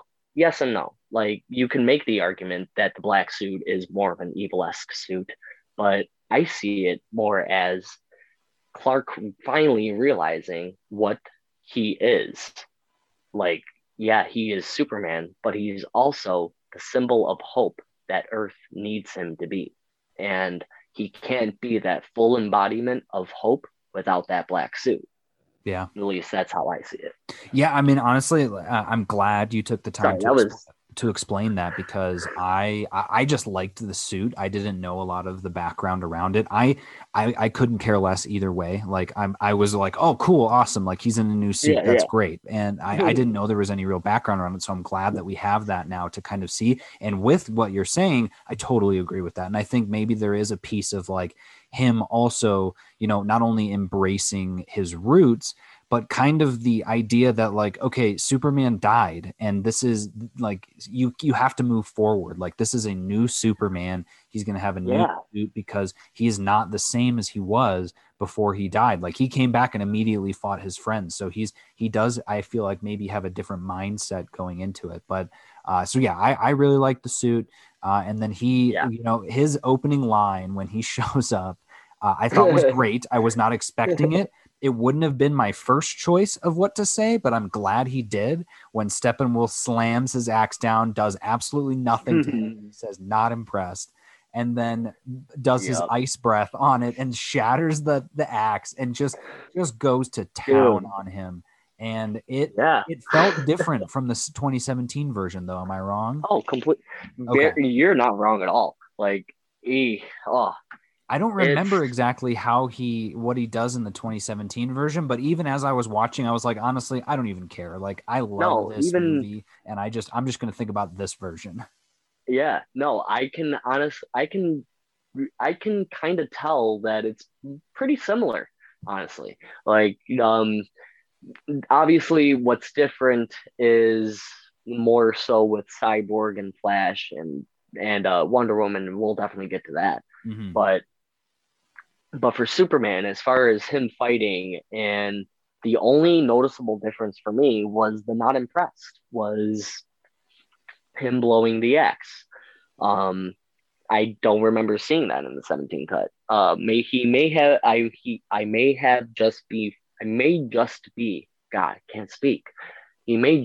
I might just be forgetting that he did that, as far as blowing on the axe and freezing it and shattering it. Mm-hmm. But the not impressed line, that was definitely not in the 17 cut. And I really like that.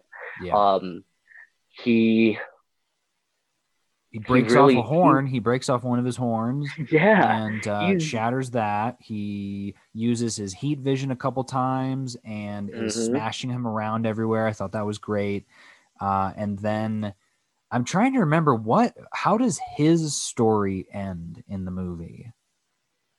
So Superman's story, we see him with Lois and with his mother Martha at the farm. But then the very last thing that we see with Superman is him walking in the streets of Metropolis. That's looking up to the sky. That is the same ending from 17, but the clear difference is him keeping the black suit and not the red and blue. Yeah, I like that. Honestly, I love that. I love that he kept the black suit. And if we get another Superman movie, Henry Cavill, please come back. and please keep that black suit. Oh, please, Yeah, I feel like please, he's the please. kind of guy, if they were to ask him, like he'd be like, "Yeah, I'll come back." Like he looks like Totally. Superman. He's a gamer. He loves comic book stuff, so I'm sure he would come back and do it if he was asked. Like Superman's not my guy completely. Like I like him, but I don't love him as much as I love Batman. But Henry Cavill is my Superman, 100%. Oh yeah, absolutely. All right. Well, you know what? All right. I think we've danced around it enough, Juice. I think it's time to dive in to Cyborg. Yeah. Oh God, dude. I think just out of the gate, my overall thoughts, just the same as Flash, is I loved that we got a full story for Cyborg, and to me, Cyborg was probably one of the my least favorite parts of 2017's version, just because Yeah. we don't get a lot of him, and so I'm like, why is he in? I was like, why is he in this movie? Like, this doesn't make sense. Just put him in Amen. his own movie so we can see what's going on, because you're clearly shoehorning him into this movie. And so now Hmm. to know that they were trying to tell a story with him is just awesome. And the fact that like the first scene with him in the movie is him already as Cyborg, I loved that. Yes. I loved all the football sequences and all of that. That's all from the 2017, but Hmm. just every bit that we get about him struggling with who he is and what he is, while everyone around him, it's such a strange situation, and I think it's so perfect for his character and for Ray Fisher in a sense to get this sort of story. But the fact that he is internally struggling with what it means to be like, is he still human? Does he Yes. still matter? But the fact that everybody around him is like, yes, like, dude, you matter. Like, Wonder Woman's like, hey, you're here, like, you're with us. Flash is all gung-ho and trying to be friends with him. And you just see this evolution throughout the movie of him kind of in the beginning realizing, like, my dad screwed me over. Like, yeah, whatever. He saved my life, but at what cost? And now I have to suffer for the rest of my life trying to Yeah. figure out where I stand, who I am. And I'm going to have to do that all alone because nobody is going to understand what I'm going through. No one is going to be able to even want to be around me Nope. because I'm a cyborg. And the fact that the Justice League is like, hey man, you're one of us, like, come on over, we're going to be best friends with you, sort of thing. And you get that amazing scene at the end when he's confronted by Steppenwolf and possessed by the mother boxes. And I loved it too. It's Hmm. like, anyone could complain that this movie is long because the movie is long, but every scene, it like sets up these little Easter eggs of how they're talking about, you need to be careful when you go into the mother box because it's going to pull up your biggest fears and regrets and use those Yeah. against you. And Steppenwolf and the mother box is telling him, like, you're all alone, you have nothing, like, you're nothing but a robot. And that line where he just says, that's not true, I have friends. And Hmm. I was like, I got chills and started cheering because I was like, just to see him struggle for so long in the film with like who he is, to finally go, you know what, I am not alone. I have the Justice League. I have these people that care about me. And almost in a sense, mentally reconciling with his dad, because he never really gets to. He sort of does, Hmm. right? Like, you get Yeah. some eye looks and you get some bits, but I like the fact that he doesn't actually get to, because I think that's going to drive him as a character going forward, that he didn't Definitely. really get to say goodbye, or at least get to say what he wanted to with his dad. But just the piece where at the beginning of the movie he's listening to the recording of his dad, and Yep. absolutely loved that scene of him testing out all of his powers as his dad narrates, talking about, you are like, I just thought to Yeah. myself, like, okay, he's so underdeveloped in 2017, and just in this one scene you understand so well what it means to be Cyborg, and the fact that he can just Yes. on a whim give $1 million to somebody if he even wants to. Like, I loved the way that his dad was like, you don't understand, son, anything that you want is at the tip of your fingers. And it was Yes. so powerful to juxtapose against the fact that he feels powerless, that he feels like he's Yes. trapped in this robotic body. And again, everyone is trying to tell him like, dude, you're amazing. Like you have Right. this gift now. And you know, I think it might have been Flash where he was like, so you died and your dad saved your life, or you were dying and your dad saved your life. And he sort of it's like planting the seeds for him, but he doesn't think that his dad saved his life. Like he No. thinks that No. his dad ruined his life. But you see those sequences and you're like, dude, man, like you can control the monetary system, you can hack It's into any computer, or like what a cool right. power to have. Completely.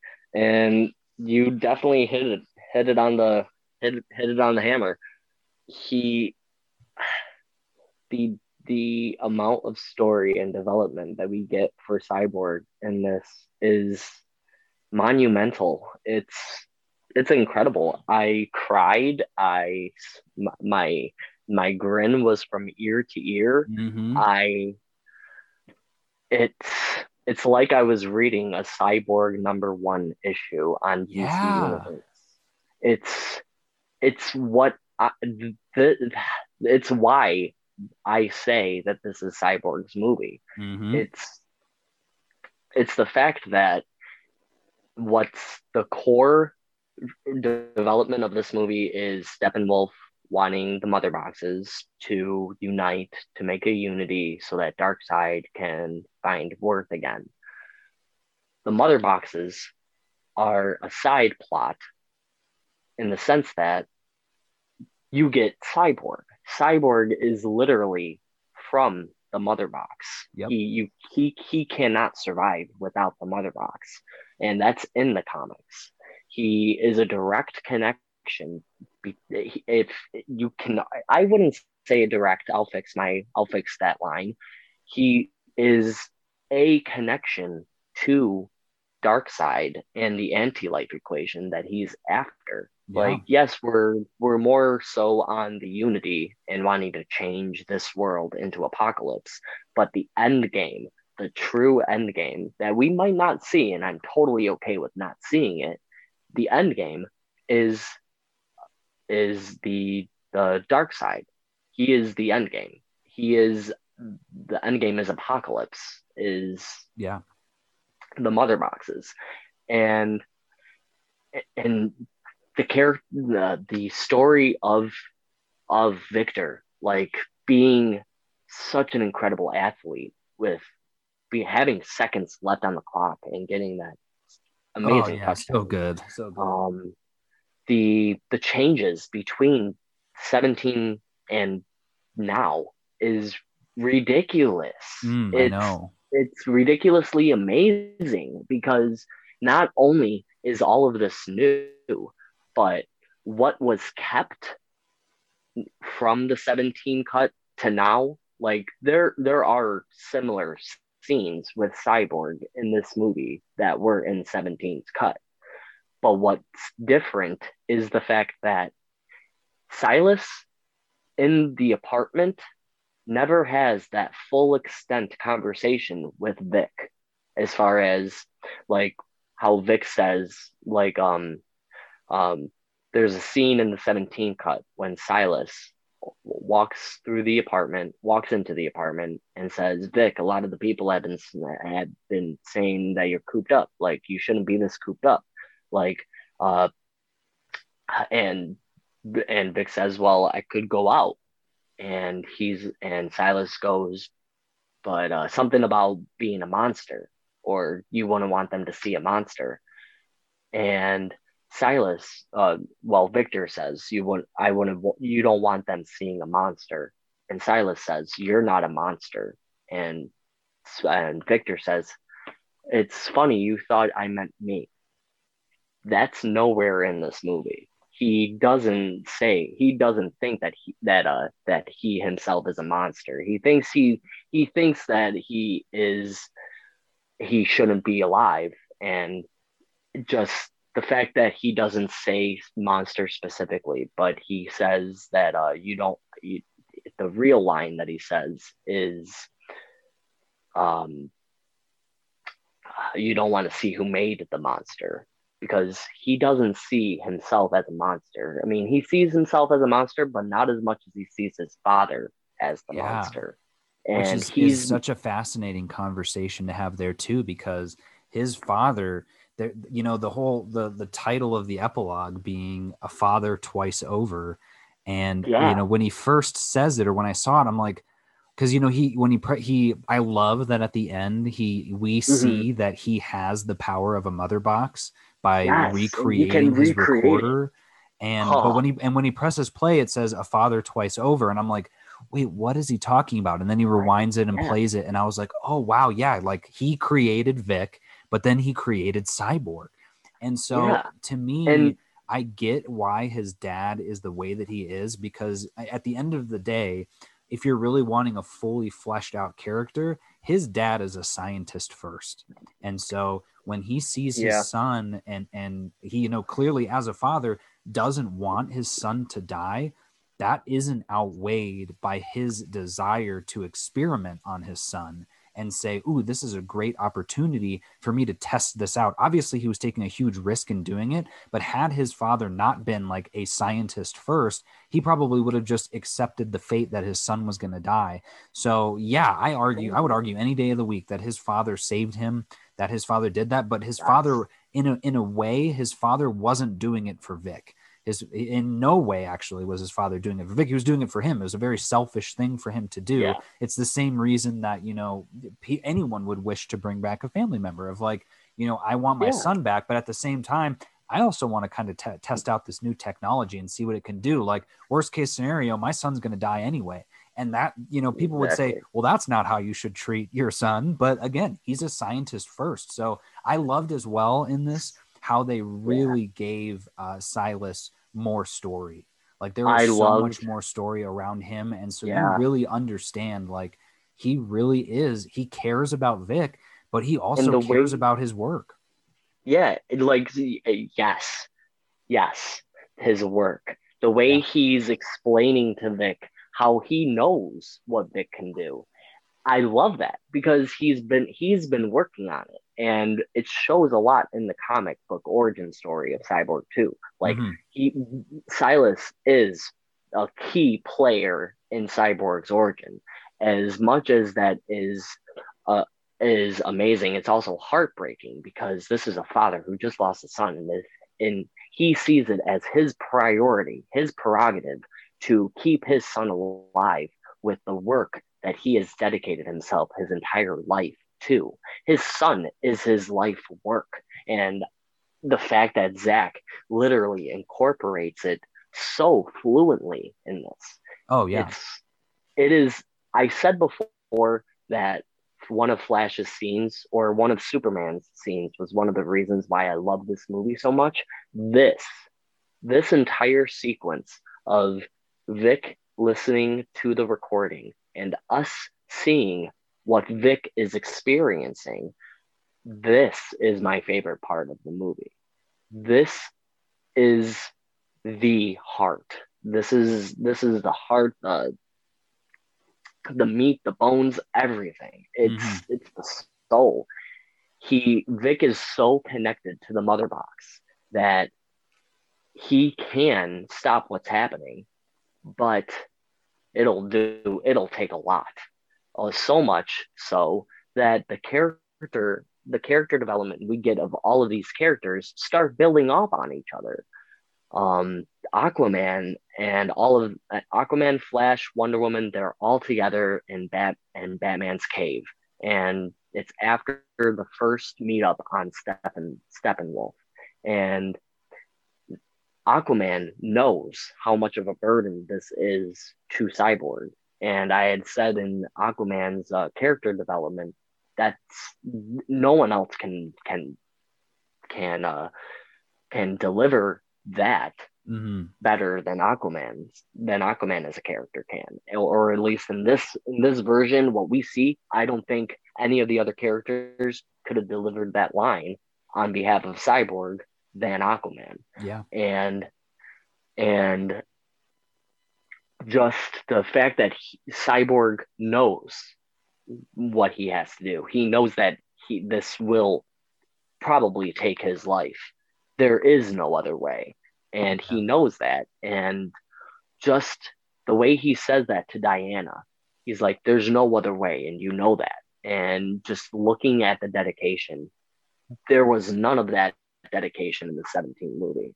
Nope. None of that. And again, you're getting it in such brief scenes, like that scene with Yeah. Aquaman and Flash.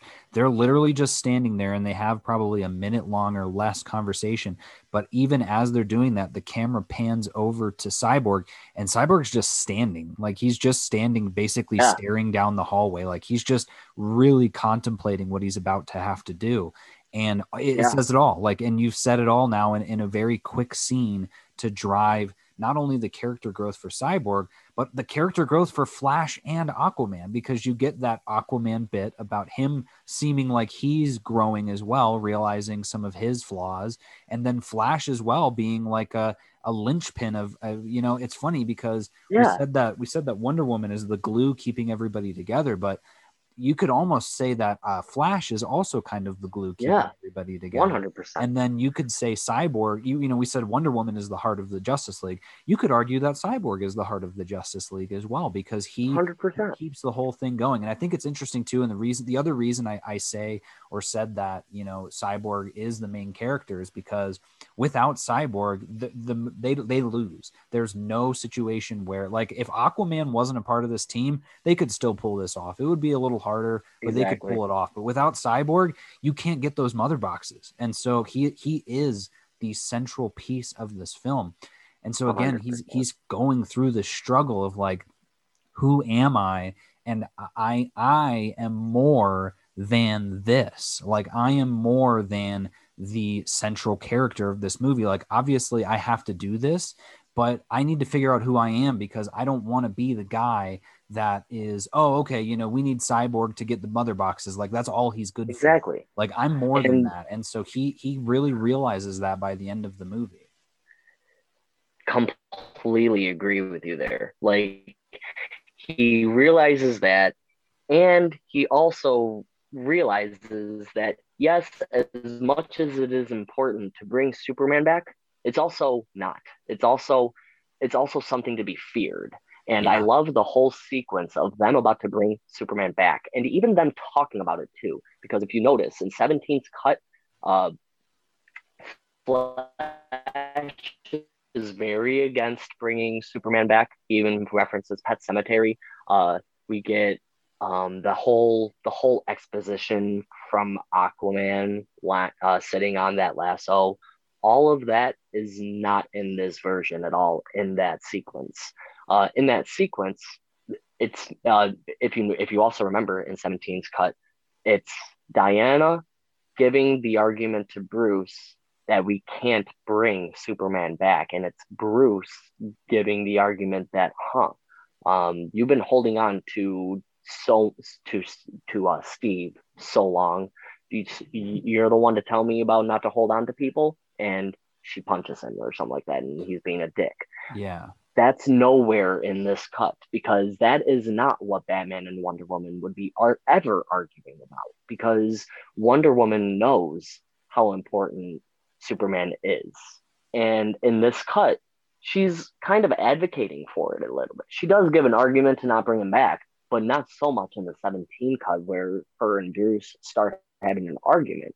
Also, I really like the small bits of hinting that Bruce might have a little bit of a connection with Diana. Like, they kind of like reach for the mouse together at one point during this movie, and they're like, no, sorry. Love that. But it's also not arguing so heavy that Superman can't come back. It's arguing why we need Superman back. And that's the argument that I like more so than the 17 cut. Oh, yeah, absolutely.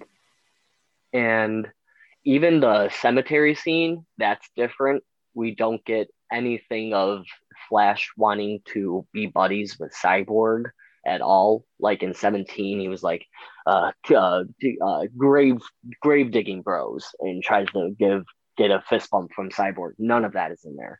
what's in this one is what should be in this one. And it's Flash telling Cyborg, this guy was my hero. And that's all we need. Yeah. Them just shoveling and him saying just that. And then we cut to Aquaman and Wonder Woman having the conversation that I like. Yeah, it is a really stark change, I think, from the prior one, because it really gets to the heart of the argument, because like no matter what, Superman is coming back. Like they all know it. We have to bring him back, but we need to talk about why we shouldn't bring him back. Like we know we are going to, but everyone needs to really in their bones understand what we are doing. Because especially like the way, I don't think Batman overtly explains it, but he's seen these visions, and we get that whole bit in the ship when they're bringing him back. And the ship voice, actually, funny enough, is voiced by Carla Cugino from Watchmen, and obviously from so many other things. But I caught that. The ship doesn't want to bring Superman back. And it's saying the whole, like, the future is insecure, or whatever it is. It's saying, like, the future is in flux because of this. And then the minute they bring it back, she says that the future has, what is it? The past is becoming the future, or something like that. Yep. It's like you're now on the path to that nightmare sequence. Like you bringing him back is going to have consequences, despite the need and the requirement that he has to come back. Like you're going to pay a price for it. Like, it's great that he's coming back, but it's not for free. Exactly. And I really love that I love the shot we get of what Vic sees if we of what could happen if Superman comes back, because 100% that would definitely happen, and it could have happened. The thing that saved that from happening was one of those final sequences. But that alone, it astounded me, because that's literally a take from one of the comics. It's Superman feeling defeated because he knows that they lost. He knows that Lois is dead as well. And then we cut to, even forgot the small cuts of what we got from, but just everyone being defeated, the Hall of Justice being laid waste in that nightmare sequence. All of that will happen if Darkseid ends up coming to Earth, and it's close. It ended up being really close that we were going to get that. Mm-hmm. So I would say that again. I think that is the coolest hint. That's like that essentially is the DC Universe's Thanos bit.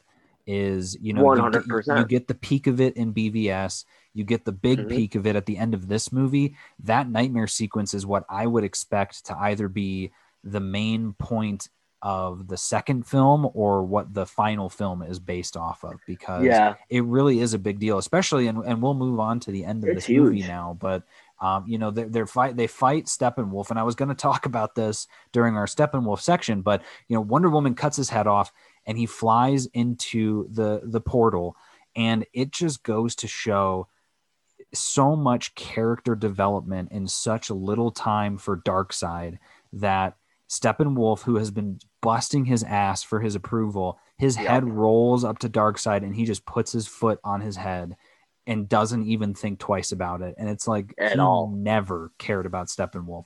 And I love that. I love, like, again, instantly it shows you just how vicious he is. Instant gratification. Exactly. Yeah. And then from there, you could have easily been like, okay, now they're going to invade. But I like the whole idea that he's like, you know what? I'm smart enough to know that right now I'm not going to be able to beat these guys. Like, I'm going to come back with a giant army, just like in Avengers sort of thing when the portal opens. Like, it's literally, and that's funny. I was going to point this out too, is towards the end of this movie, there's a lot that I'm not going to blame Zach because I loved this film, but there's a lot that reminded me of the Avengers in this film with, Cyborg starts flying down the street and he's shooting things with his guns. And I was like, there's Iron Man. And then I'm trying to think who the other one was. I think maybe it was Flash. I was like, that's Thor, like with the lightning coming down. And, but again, I wasn't mad at it. Like, it made total sense. I got it. but it did have some Avengers vibes. But I loved the way that it ended. So, that ends. We get our epilogue. Let's wrap up this episode with talking about a couple of the Easter eggs. And I want to get your thoughts on a few of these. So there's a couple of characters that Zach teases. Obviously, we get Lex Luthor. I hate Lex Luthor. And I guess you could say, I'm sorry, I don't hate Lex Luthor. I don't hate Jesse Eisenberg, but I hate Jesse Eisenberg as Lex Luthor. I am not a fan of him.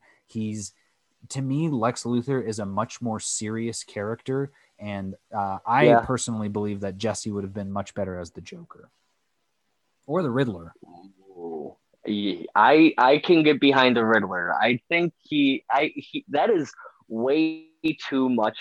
That's way too much of ambition for Jesse Eisenberg to get on the wavelength of Joker. I can see it happening for him with a little bit more experience. Like Sure. I can see it. I can definitely see it, but I see it more with Riddler right now at this point because he's more of a charming villain than he is a chaotic villain. And to me, Riddler is more of a charming villain. Yes. And Joker is definitely a chaotic villain. To where, not saying that Jesse Eisenberg cannot portray chaos. Like, he can. His work in Now You See Me is chaotic, I'll tell you that. But I would have liked him as a Riddler than Lex Luthor. Then let me ask you, who would you want to be Lex in this movie then?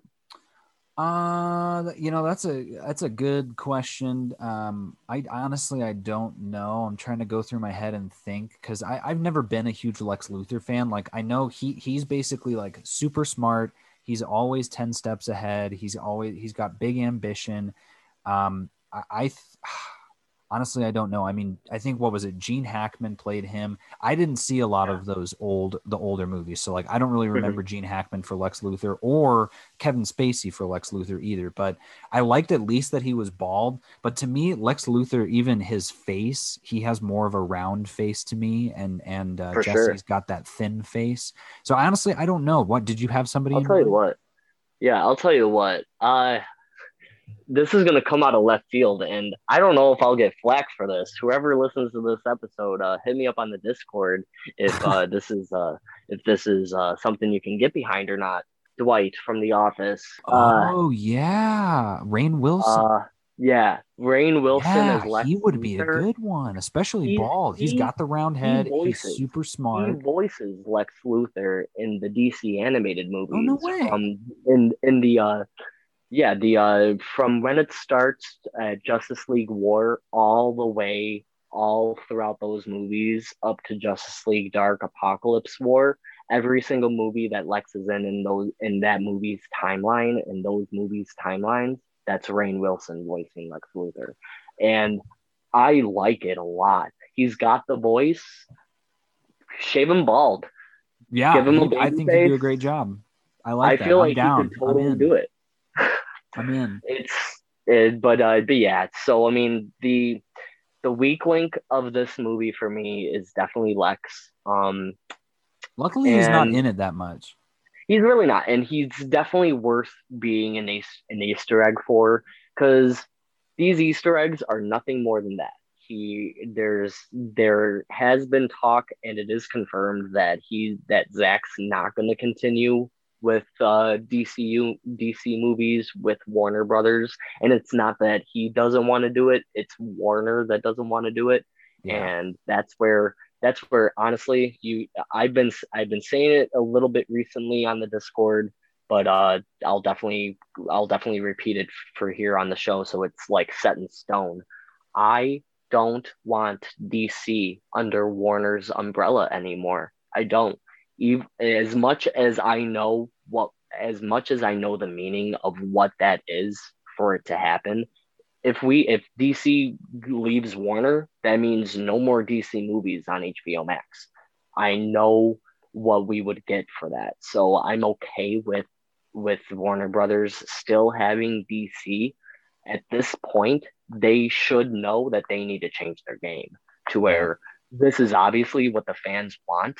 And if you're not going to make if you're not going to make DC movies with Zack Snyder anymore, please at least know that this is what the fans want. So if you're Yeah. not going to be with Zack Snyder, take from Zack Snyder. Like, don't take from him, but learn from this. Or let's even say that Zack does have the vision and another studio picks up his work. I'll be there.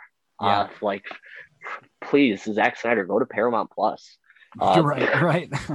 It's a but nice thought to think about. I doubt it'll ever happen though, just because yeah, Time Warner and Warner Brothers is like that's where DC has been for decades. yeah, Like I they don't think they would ever sell the property to no, they would somebody never, else, but at least they're never. trying. I think with some of these future projects, Yeah, I think that they screwed up so bad in the beginning, and they're doing so and much to cover themselves from that, like to try and do cleanup yes, where they're like, oh, we've got these great new movies coming, but here's our thoughts on the DC multiverse. And it's like, well, the only reason you're doing that is because you screwed up in these other movies. And so you need hmm another universe. So, like, I'm cool with the and multiverse, but you need to acknowledge the real reason you're using a multiverse is because you exactly, screwed up. It's not because it's part of the story, it's so that you can try and make a different Batman movie or a and different that Flash feeds movie so that you can try again so that you don't screw up. exactly, Yeah. and this feeds directly into the Easter eggs that we actually get here. Yeah. So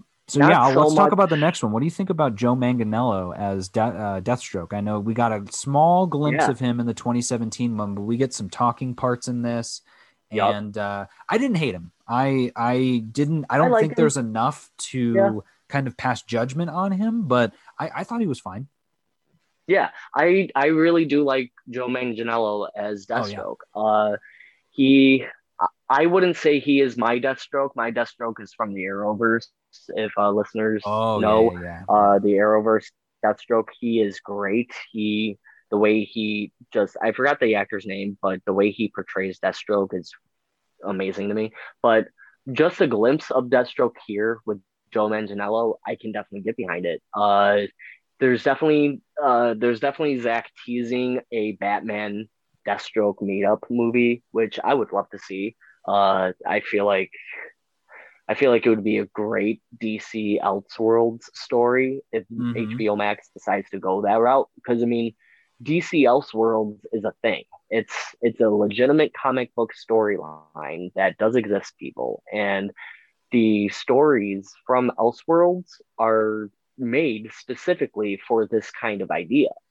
They're made to give us the thought of, okay, here's our favorite heroes. What happens if they meet this person? Or what happens if this happens instead of this happening? And two very specific ones, just for an example, so you know what I'm talking about, is Gotham by Gaslight. That's a quick Mm. one shot story, comic story, and movie of Batman being up against Jack the Ripper in old style London time. And I really love that story. It's one of my favorite Batman stories. And I could totally see a animated or live action quick DC Elseworlds shot of this Deathstroke versus Batman. We've had Deathstroke versus Batman, for crying out loud, in a movie. It was Batman versus Robin. I think that was the movie that, or Batman and Son. It was either Batman and Son or Batman and versus Robin that Deathstroke be Batman happened in real quick. But that I love that tease. I've seen it before, and having Ben Affleck go up against Joe Manganiello, let me see that. Yeah, Heck yeah. exactly. Next All right, that was a person long-winded is shot.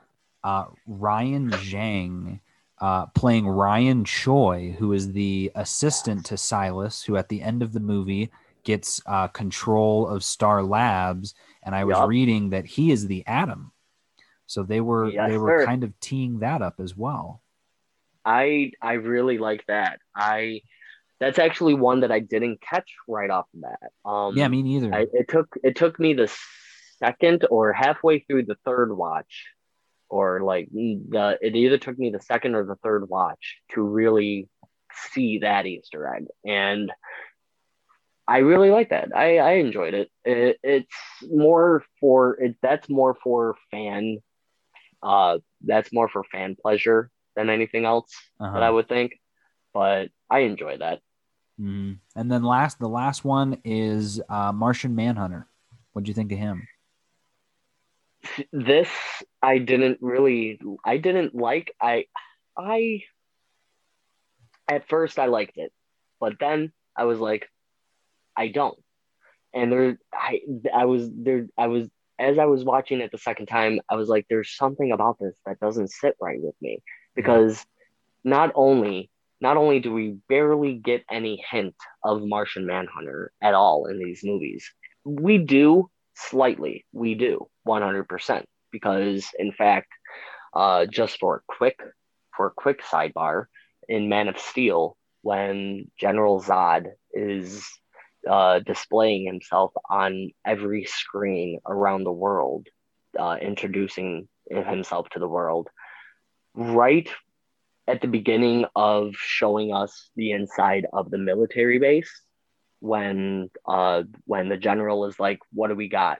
What's happening?" and we see this, there's a lot of green in that shot.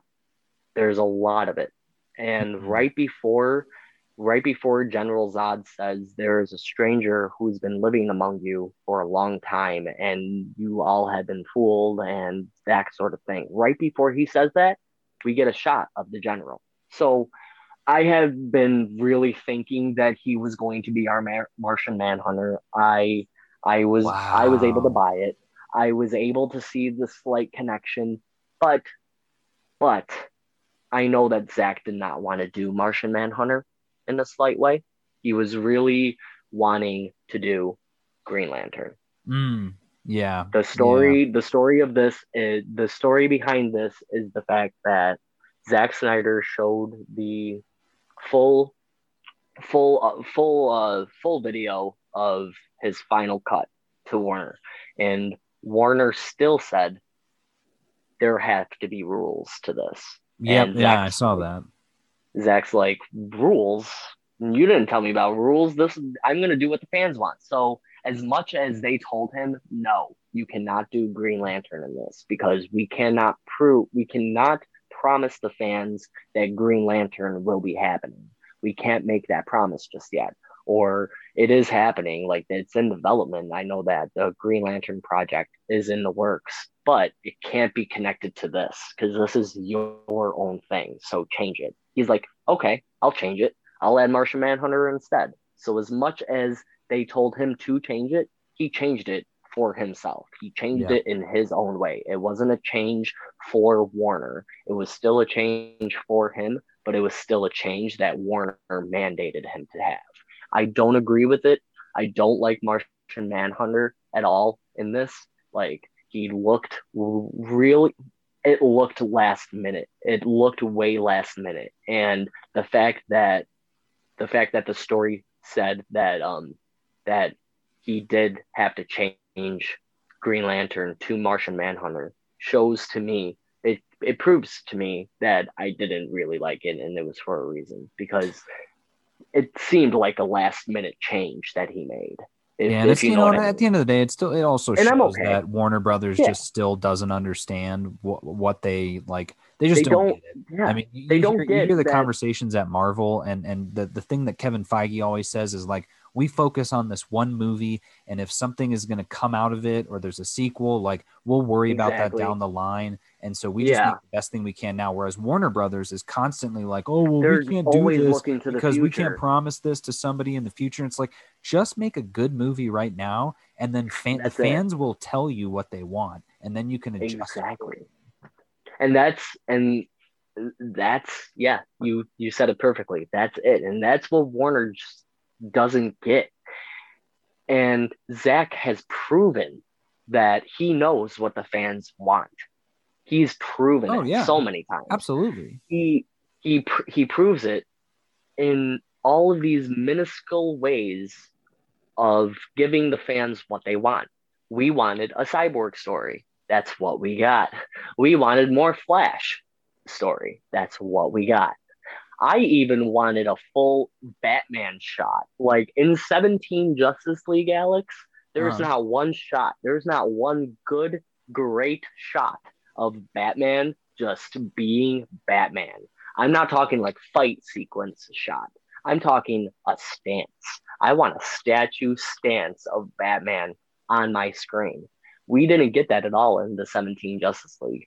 We definitely got it here. oh In yeah. fact, in the beginning of part four, when we're on the roof of Gotham Mm-hmm. with Jim Gordon, we get that same shot, folks. Oh yeah. But, but boy, is it extended. And I got to tell you, man, I was a kid on Christmas, all giddy, watching that shot and watching the lightning strike right in his background from that shot. I loved it, man. I loved it. Like he gave us what we wanted, and I couldn't have wanted anything more. Yeah. I I also we have one more scene to talk about, if I'm not mistaken. I was just about to say, are you referring to the nightmare scene? We are. Yeah, and that's what we'll Yeah. finish up with that. So all this happens. We get these little teases in the epilogue of, and my personal opinion on Martian Manhunter. He was in it only in it twice. I did not Mhm. like the first scene that he was in. It I completely took me off guard. I was like, oh cool, Martian Manhunter. But I Yeah. was also like, that scene Oh, doesn't make sense. I completely drove past that quick scene where Yep. he did not need to be here at all. Yeah, He and then didn't. the ending scene I thought was good. Like I didn't hate it, but it obviously felt very shoehorned in. But like I said, as just loving this movie as a whole, I liked the idea that they're already going to be bringing characters in, because you have to remember that, like, okay, it took this group of people to defeat Steppenwolf. If Yeah, Darkseid shows up, that's not enough people. So you need at to all. start showing that there's more people with powers out there. So I liked that piece of it. But these epilogues move forward, and then the last bit we get, and it's funny, as the movie was going on, I'm like, Mhm. when am I going to see the Joker? And so we Yeah, finally get it in this I'll last be honest, scene. man. I completely forgot we were gonna get it at all. For a second, I kind of thought that Zach literally made that scene specifically for the trailers, and I if he know. did, and Well, he and you know what didn't he tell did though, anybody because about in it. in that scene, and it's one of Yeah, my favorite the lines, dialogue. is the we live in a society, Heidi. and he doesn't say that in the He movie, and I was doesn't. like, oh, so they must have filmed it a couple times. But we get this great Yeah. nightmare sequence, and all I'll say about it is it's the same essential sequence that we see in Batman's other dream sequences of, like, Yes. okay, the world's gone to hell, Superman's a bad guy, Darkseid is here. But what I liked was the ragtag last people left team, which Yes. is Batman, Mira, Deathstroke, which I was like, wow, that's a quick turn of like him trying to kill Batman. Now Mm-hmm. they're working together. And then what was it? Cyborg and Cyborg and Flash, Flash. I and love then and the Flash's Joker. suit. What a team Seeing though! that Like that to suit me finally. reminds me No, of that like a Justice League yeah, that Dark team. or something. Yeah, dude. And this scene uh gave me huge Injustice vibes. Oh, that's what. Huge Yeah, even better. That's Injustice what. Yes, Injustice. That's perfect. Yes. vibes. Yeah, the team. I liked who he chose, who Zach chose to be on this team, because with Arthur, Mira, you get Mira, and Mira had no screen time with Bruce at all. And as far as in the movie is Right. concerned, the actual like whole movie, and knowing that, yeah, we didn't see them on screen time, we don't need to, because the dialogue and the way Affleck and Mira deliver that dialogue is enough proof to give us it's the fact that Zach knows if there is a continuation to the story, this is where the continuation is going to go. He has the idea, and this is a small glimpse. And this small glimpse is a tribute to a story that I know fans love. At least this is what I think Zach is thinking about. And and that tribute is Injustice. Like the story of Joker. Spoilers for Injustice as well, folks. So two spoilers in one, I guess, in one episode for Alex episode here. But in the story Injustice, the story is Superman is a dictator, and the reason why he's a dictator is because in the beginning, Joker kills Lois by making Superman believe that Lois is Doomsday. Because so he's trying to find Lois, and when he goes to the location that he believes Lois to be in, he doesn't see Lois. In that comic, he sees Doomsday because Joker mixed a new Joker toxin with Scarecrow's toxin to show to infect Superman and mixed it with kryptonite too so that it could infect Superman into having Superman see Doomsday and not Lois, making Superman think that Doomsday killed Lois. So he flies Doomsday, or what he sees to be Doomsday, into space, nonchalantly killing Lois Yeah, and wow. his unborn son. Oh my goodness. All of that leads to Superman going right to Joker and killing him in the comic. That didn't happen in the movie. In this movie, of course, because Joker is obviously alive in this nightmare sequence. But that gist of the story, you can definitely believe that that's how it happened in this nightmare sequence. Like, because it's even said like he lost Lois, um, and like just to call out the way it calls out the fact that Flash scene in BVS when he's waking up from that nightmare and he sees Flash in front of his computer screen and he says, "You were right about him. Lois, find Lois. Lois is the key." This this this scene of them being in the nightmare now, probably just before Flash makes that run.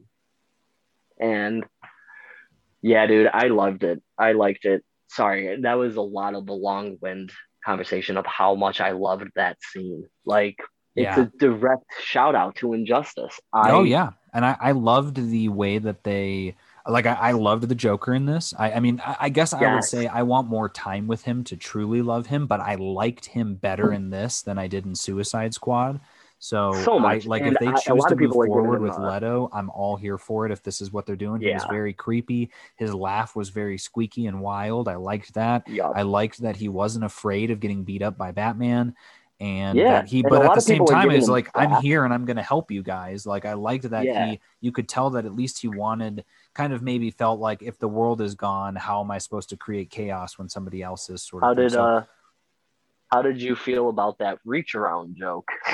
oh yeah, honestly I don't think it really hit for me. I was like, oh okay. I No, mean I was not at like, all. okay, I could see that being something Jared Leto's Yeah, Joker would say, but totally. I didn't like it. Not at all. Not at all. Like Yeah. there are some bits that Zach just, I don't know. Like But hey, you he know what? really You makes, got Jared Leto to come back, especially after so many right. people ragged on him, and for great reason. I mean, I thought he was. I love Jared Leto, but again, Jared Leto as the Joker in Suicide Squad, just the whole damaged thing and all. Yeah. I didn't like any of that. He's And not so for he's them to not be my like, Joker. probably, hey, can you come back and do this? We want to do a little bit of justice to you. I like that he was game for it, and I really I like it. think it paid off for sure. This definitely paid off. Like, and Zach really knows how to pay it off. And it's the fact that what I said in the very beginning, Zack Snyder is a very particular filmmaker. He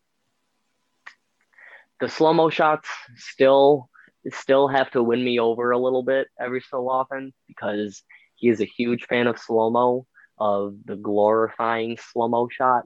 We get that shot in Man of Steel. We get that shot in 300. We get that shot in Sucker Punch. Hmm. Un Unbelievably amount of slow mo shots in Sucker Punch. Actually, um, we get it in Watchmen. We get it in all of his movies, and it's not that I don't like them because I do. I just feel like he does them way too much. And it's the little bit much of the slow mo shots. It's the small Easter eggs that are added at the end of this movie. And the small jokes that he gives to Batman and Wonder Woman to try to get them to try to show us that there is, I guess, some kind of like love connection there that I just didn't like in this movie. And those are only three things that I can literally only think about. I can't think of anything else that makes me not like this movie enough to give it less than 4 stars. Yeah. If those spots were changed or spruced up a little bit, guarantee you this movie would have 5 stars for me. Yeah. Guaranteed. And that's kind of what I'll say too, to kind of close this out is, as we've talked about it, I mean, I can't wait to press stop on this recording and see Oh exactly my how long gosh, it is, dude. because we I, went way longer than I thought we would in the best way. And I didn't as we think were it'd be this long talking, either. like hearing all of your insights and you sharing all the differences between this, I am firm now that this is my favorite DC EU movie. And Oh, because I'm looking at it and I've got, and I'll oh. share this with you because I haven't updated. I'm gonna have to work on it, but I had Aquaman at my top, Joker's right below that, Wonder Woman's below that. Those are my 3 9s, or you would say 4.5 stars. Mm-hmm. But Zack Snyder's is also, I have it out of a 9 as well, so 4.5 stars. But Yeah. when I think back on the reasons why like the issues that I have with Aquaman, they weigh more on me than on this film. Like the issues that I Yes. have with this film are so minor, and to So look at minor. this movie reminds me a lot. And I would recommend, Juice, if you haven't seen this, I've talked about it in a couple of other episodes, but I'm going to keep talking about it. There's a documentary series on HBO Max called The Movies. Have you seen it? I have been glancing over it and I have yet to watch it. You've got to If you're watch it. telling me I gotta watch it, then I will watch So it. it's, and like I said, I explained it in that Godzilla episode prior to this. Hmm. It's I believe 6 episodes. Each episode takes a different decade of film. So the first episode is about the Golden Age, which is Of the course. beginning of film up until the 50s. The second episode is the 60s, and then the 70s, 80s, 90s, and the 2000s. But the Of course. 2000s covers both all the way to 2010, but also to 2020. So it's in each episode is an hour and a half. And they're talking about in the 1960s episode, I believe, that there's this, and I just know you'd love it because I know how much, we both love movies. But in the Hmm. 1960s, there was this resurgence of these epics like Lawrence of Arabia and Ben-Hur, or maybe it may Oh have been wow. the 50s, but you had like Lawrence of Arabia, Ben-Hur, Ten Commandments, Cleopatra, these just giant 5 hour long, the budgets were absolutely insane. These pictures that were the reason people went to the movies, because it was like, any person could just watch something on their TV, especially now, but people went to the movies to see these long features. And they talked about in the 90s episode about Titanic and how James Cameron was kind of trying to capture that in a sense, because it was another really long movie, a really big budget. The news reported on it the same way they reported on like Cleopatra, where the studio has put so much money into this movie. Is it gonna bomb? Is it gonna be the biggest failure of all time because of how big it is? That is what Right. this movie feels like. It feels like that epic 4 hour movie that I Totally. think, and I think that is what Zack Snyder understands about this medium, and especially about the superhero medium, with the same way with like BVS is 3 hours long, Watchmen is 3 hours long, of like a Oh, truly, of course. like the best way, I think. And again, you can make your movie any way you want it, but to truly capture the epicness and the legendary aspects of a superhero film, it needs to be a long movie. It needs to be It something does. you're traveling through. And again, like I said at the very beginning of this movie flew by. It did not feel like 4 hours. It Oh really yeah. did feel like an epic. So as soon as I'm able, whenever they end up doing it, I want to see this in theaters. Like I want to sit for Oh 4 hours yes. in a really crappy IMAX. I'm totally okay with And that. yeah, and so I loved this movie. I thought this movie was absolutely fantastic, and I can't wait to watch it again. Yeah, I am right there with you, man. Like I even if I weren't so much of a huge DC fan, I know I would love this. And the Yeah. fact of me being a huge DC fan just makes me love it that much more. Um, I would love to sit down at a theater and watch this because I guarantee you the theater reaction of this movie would probably be on par to Endgame. I would be dare. It's daring for me to say that, but I dare say it. Uh, I'll say this. I think it definitely would have been had they just released it in theaters. I think the yeah, in HBO Max first, and now like whatever in 6 yeah. months Now doing it in now, it's theaters, not going to be the same it kind of won't be the reaction. But same. if they It's not had, gonna. But if if they they were had like, hey, just, we've got Snyder's cut, because people would cheer in the same way that you cheered during Portals, specifically for those like the Flash sequence, the Cyborg bits, just yeah, because they are feeling Zack Snyder of like, this is the movie that he exactly, wanted to make. I love it so much more because of that. So I'm gonna cheer. Like I think it's a hundred very percent. different type of cheering than the cheering that you're getting in Endgame, because that's more of that earned. We followed these people for 10 movies. And This would be more of like, yeah, hey, Zach did it. Like he pulled it off. He killed it. and even more so for me, it's I love that this is not just it is it is a Justice League movie, of course. It's Oh yeah. Justice League is in the name. Like this is definitely a superhero epic, but it is not just a superhero epic. It is a fantasy epic. It is a combination of DC superheroes and mythological superheroes. We get a whole battle sequence that I felt like I was watching a Lord of the Rings movie for a quick second. Yeah. But Yes. that feeling definitely escaped quickly, of course. But it's in that same aspect. It's epic. And you have Zach to thank for it. You have Junkie XL. Oh yeah. Oh yeah. He is phenomenal with this soundtrack. And yeah, there are so many reasons why this is probably my most favorite DC EU movie. But I'll tell you what, Alex, in my rankings, this is not number one. It's close to number one. It is number two on my ranking list. What's your number Man one? of Steel is Man of Steel is still number one for me. Ooh, wow. I have to rewatch that. I haven't seen that movie in quite a while, but I need to now, especially when you mentioned that Martian Manhunter bit. That is a very interesting Easter egg. Yeah, Uh, it's very it is one can argue that it's not an Easter egg at all because that's just how the movie looks. But I swear there's too much green, not just on the wall in the background of that scene itself, but even just the lights. Everything in that scene is so green that I couldn't help but think of either Green Lantern or Martian Manhunter being that guy. And I promise you, I think his name is Henry Lezick. Yeah, Henry Lemzik. He is the general who plays Martian Manhunter and John Jones. He was supposed to be uh, he was supposed to be Green Lantern. hmm. That's who he was supposed to be revealed as. But Warner did not want Snyder to reveal him as Green Lantern. So he was like, okay, I'll reveal him as Martian Manhunter. Yeah. That's the bit that I didn't really agree with, but I knew for a fact it was going to happen because it's not there. It's not like so obvious, but I could tell that there was just way too much green in that scene. But Yeah. yeah, this.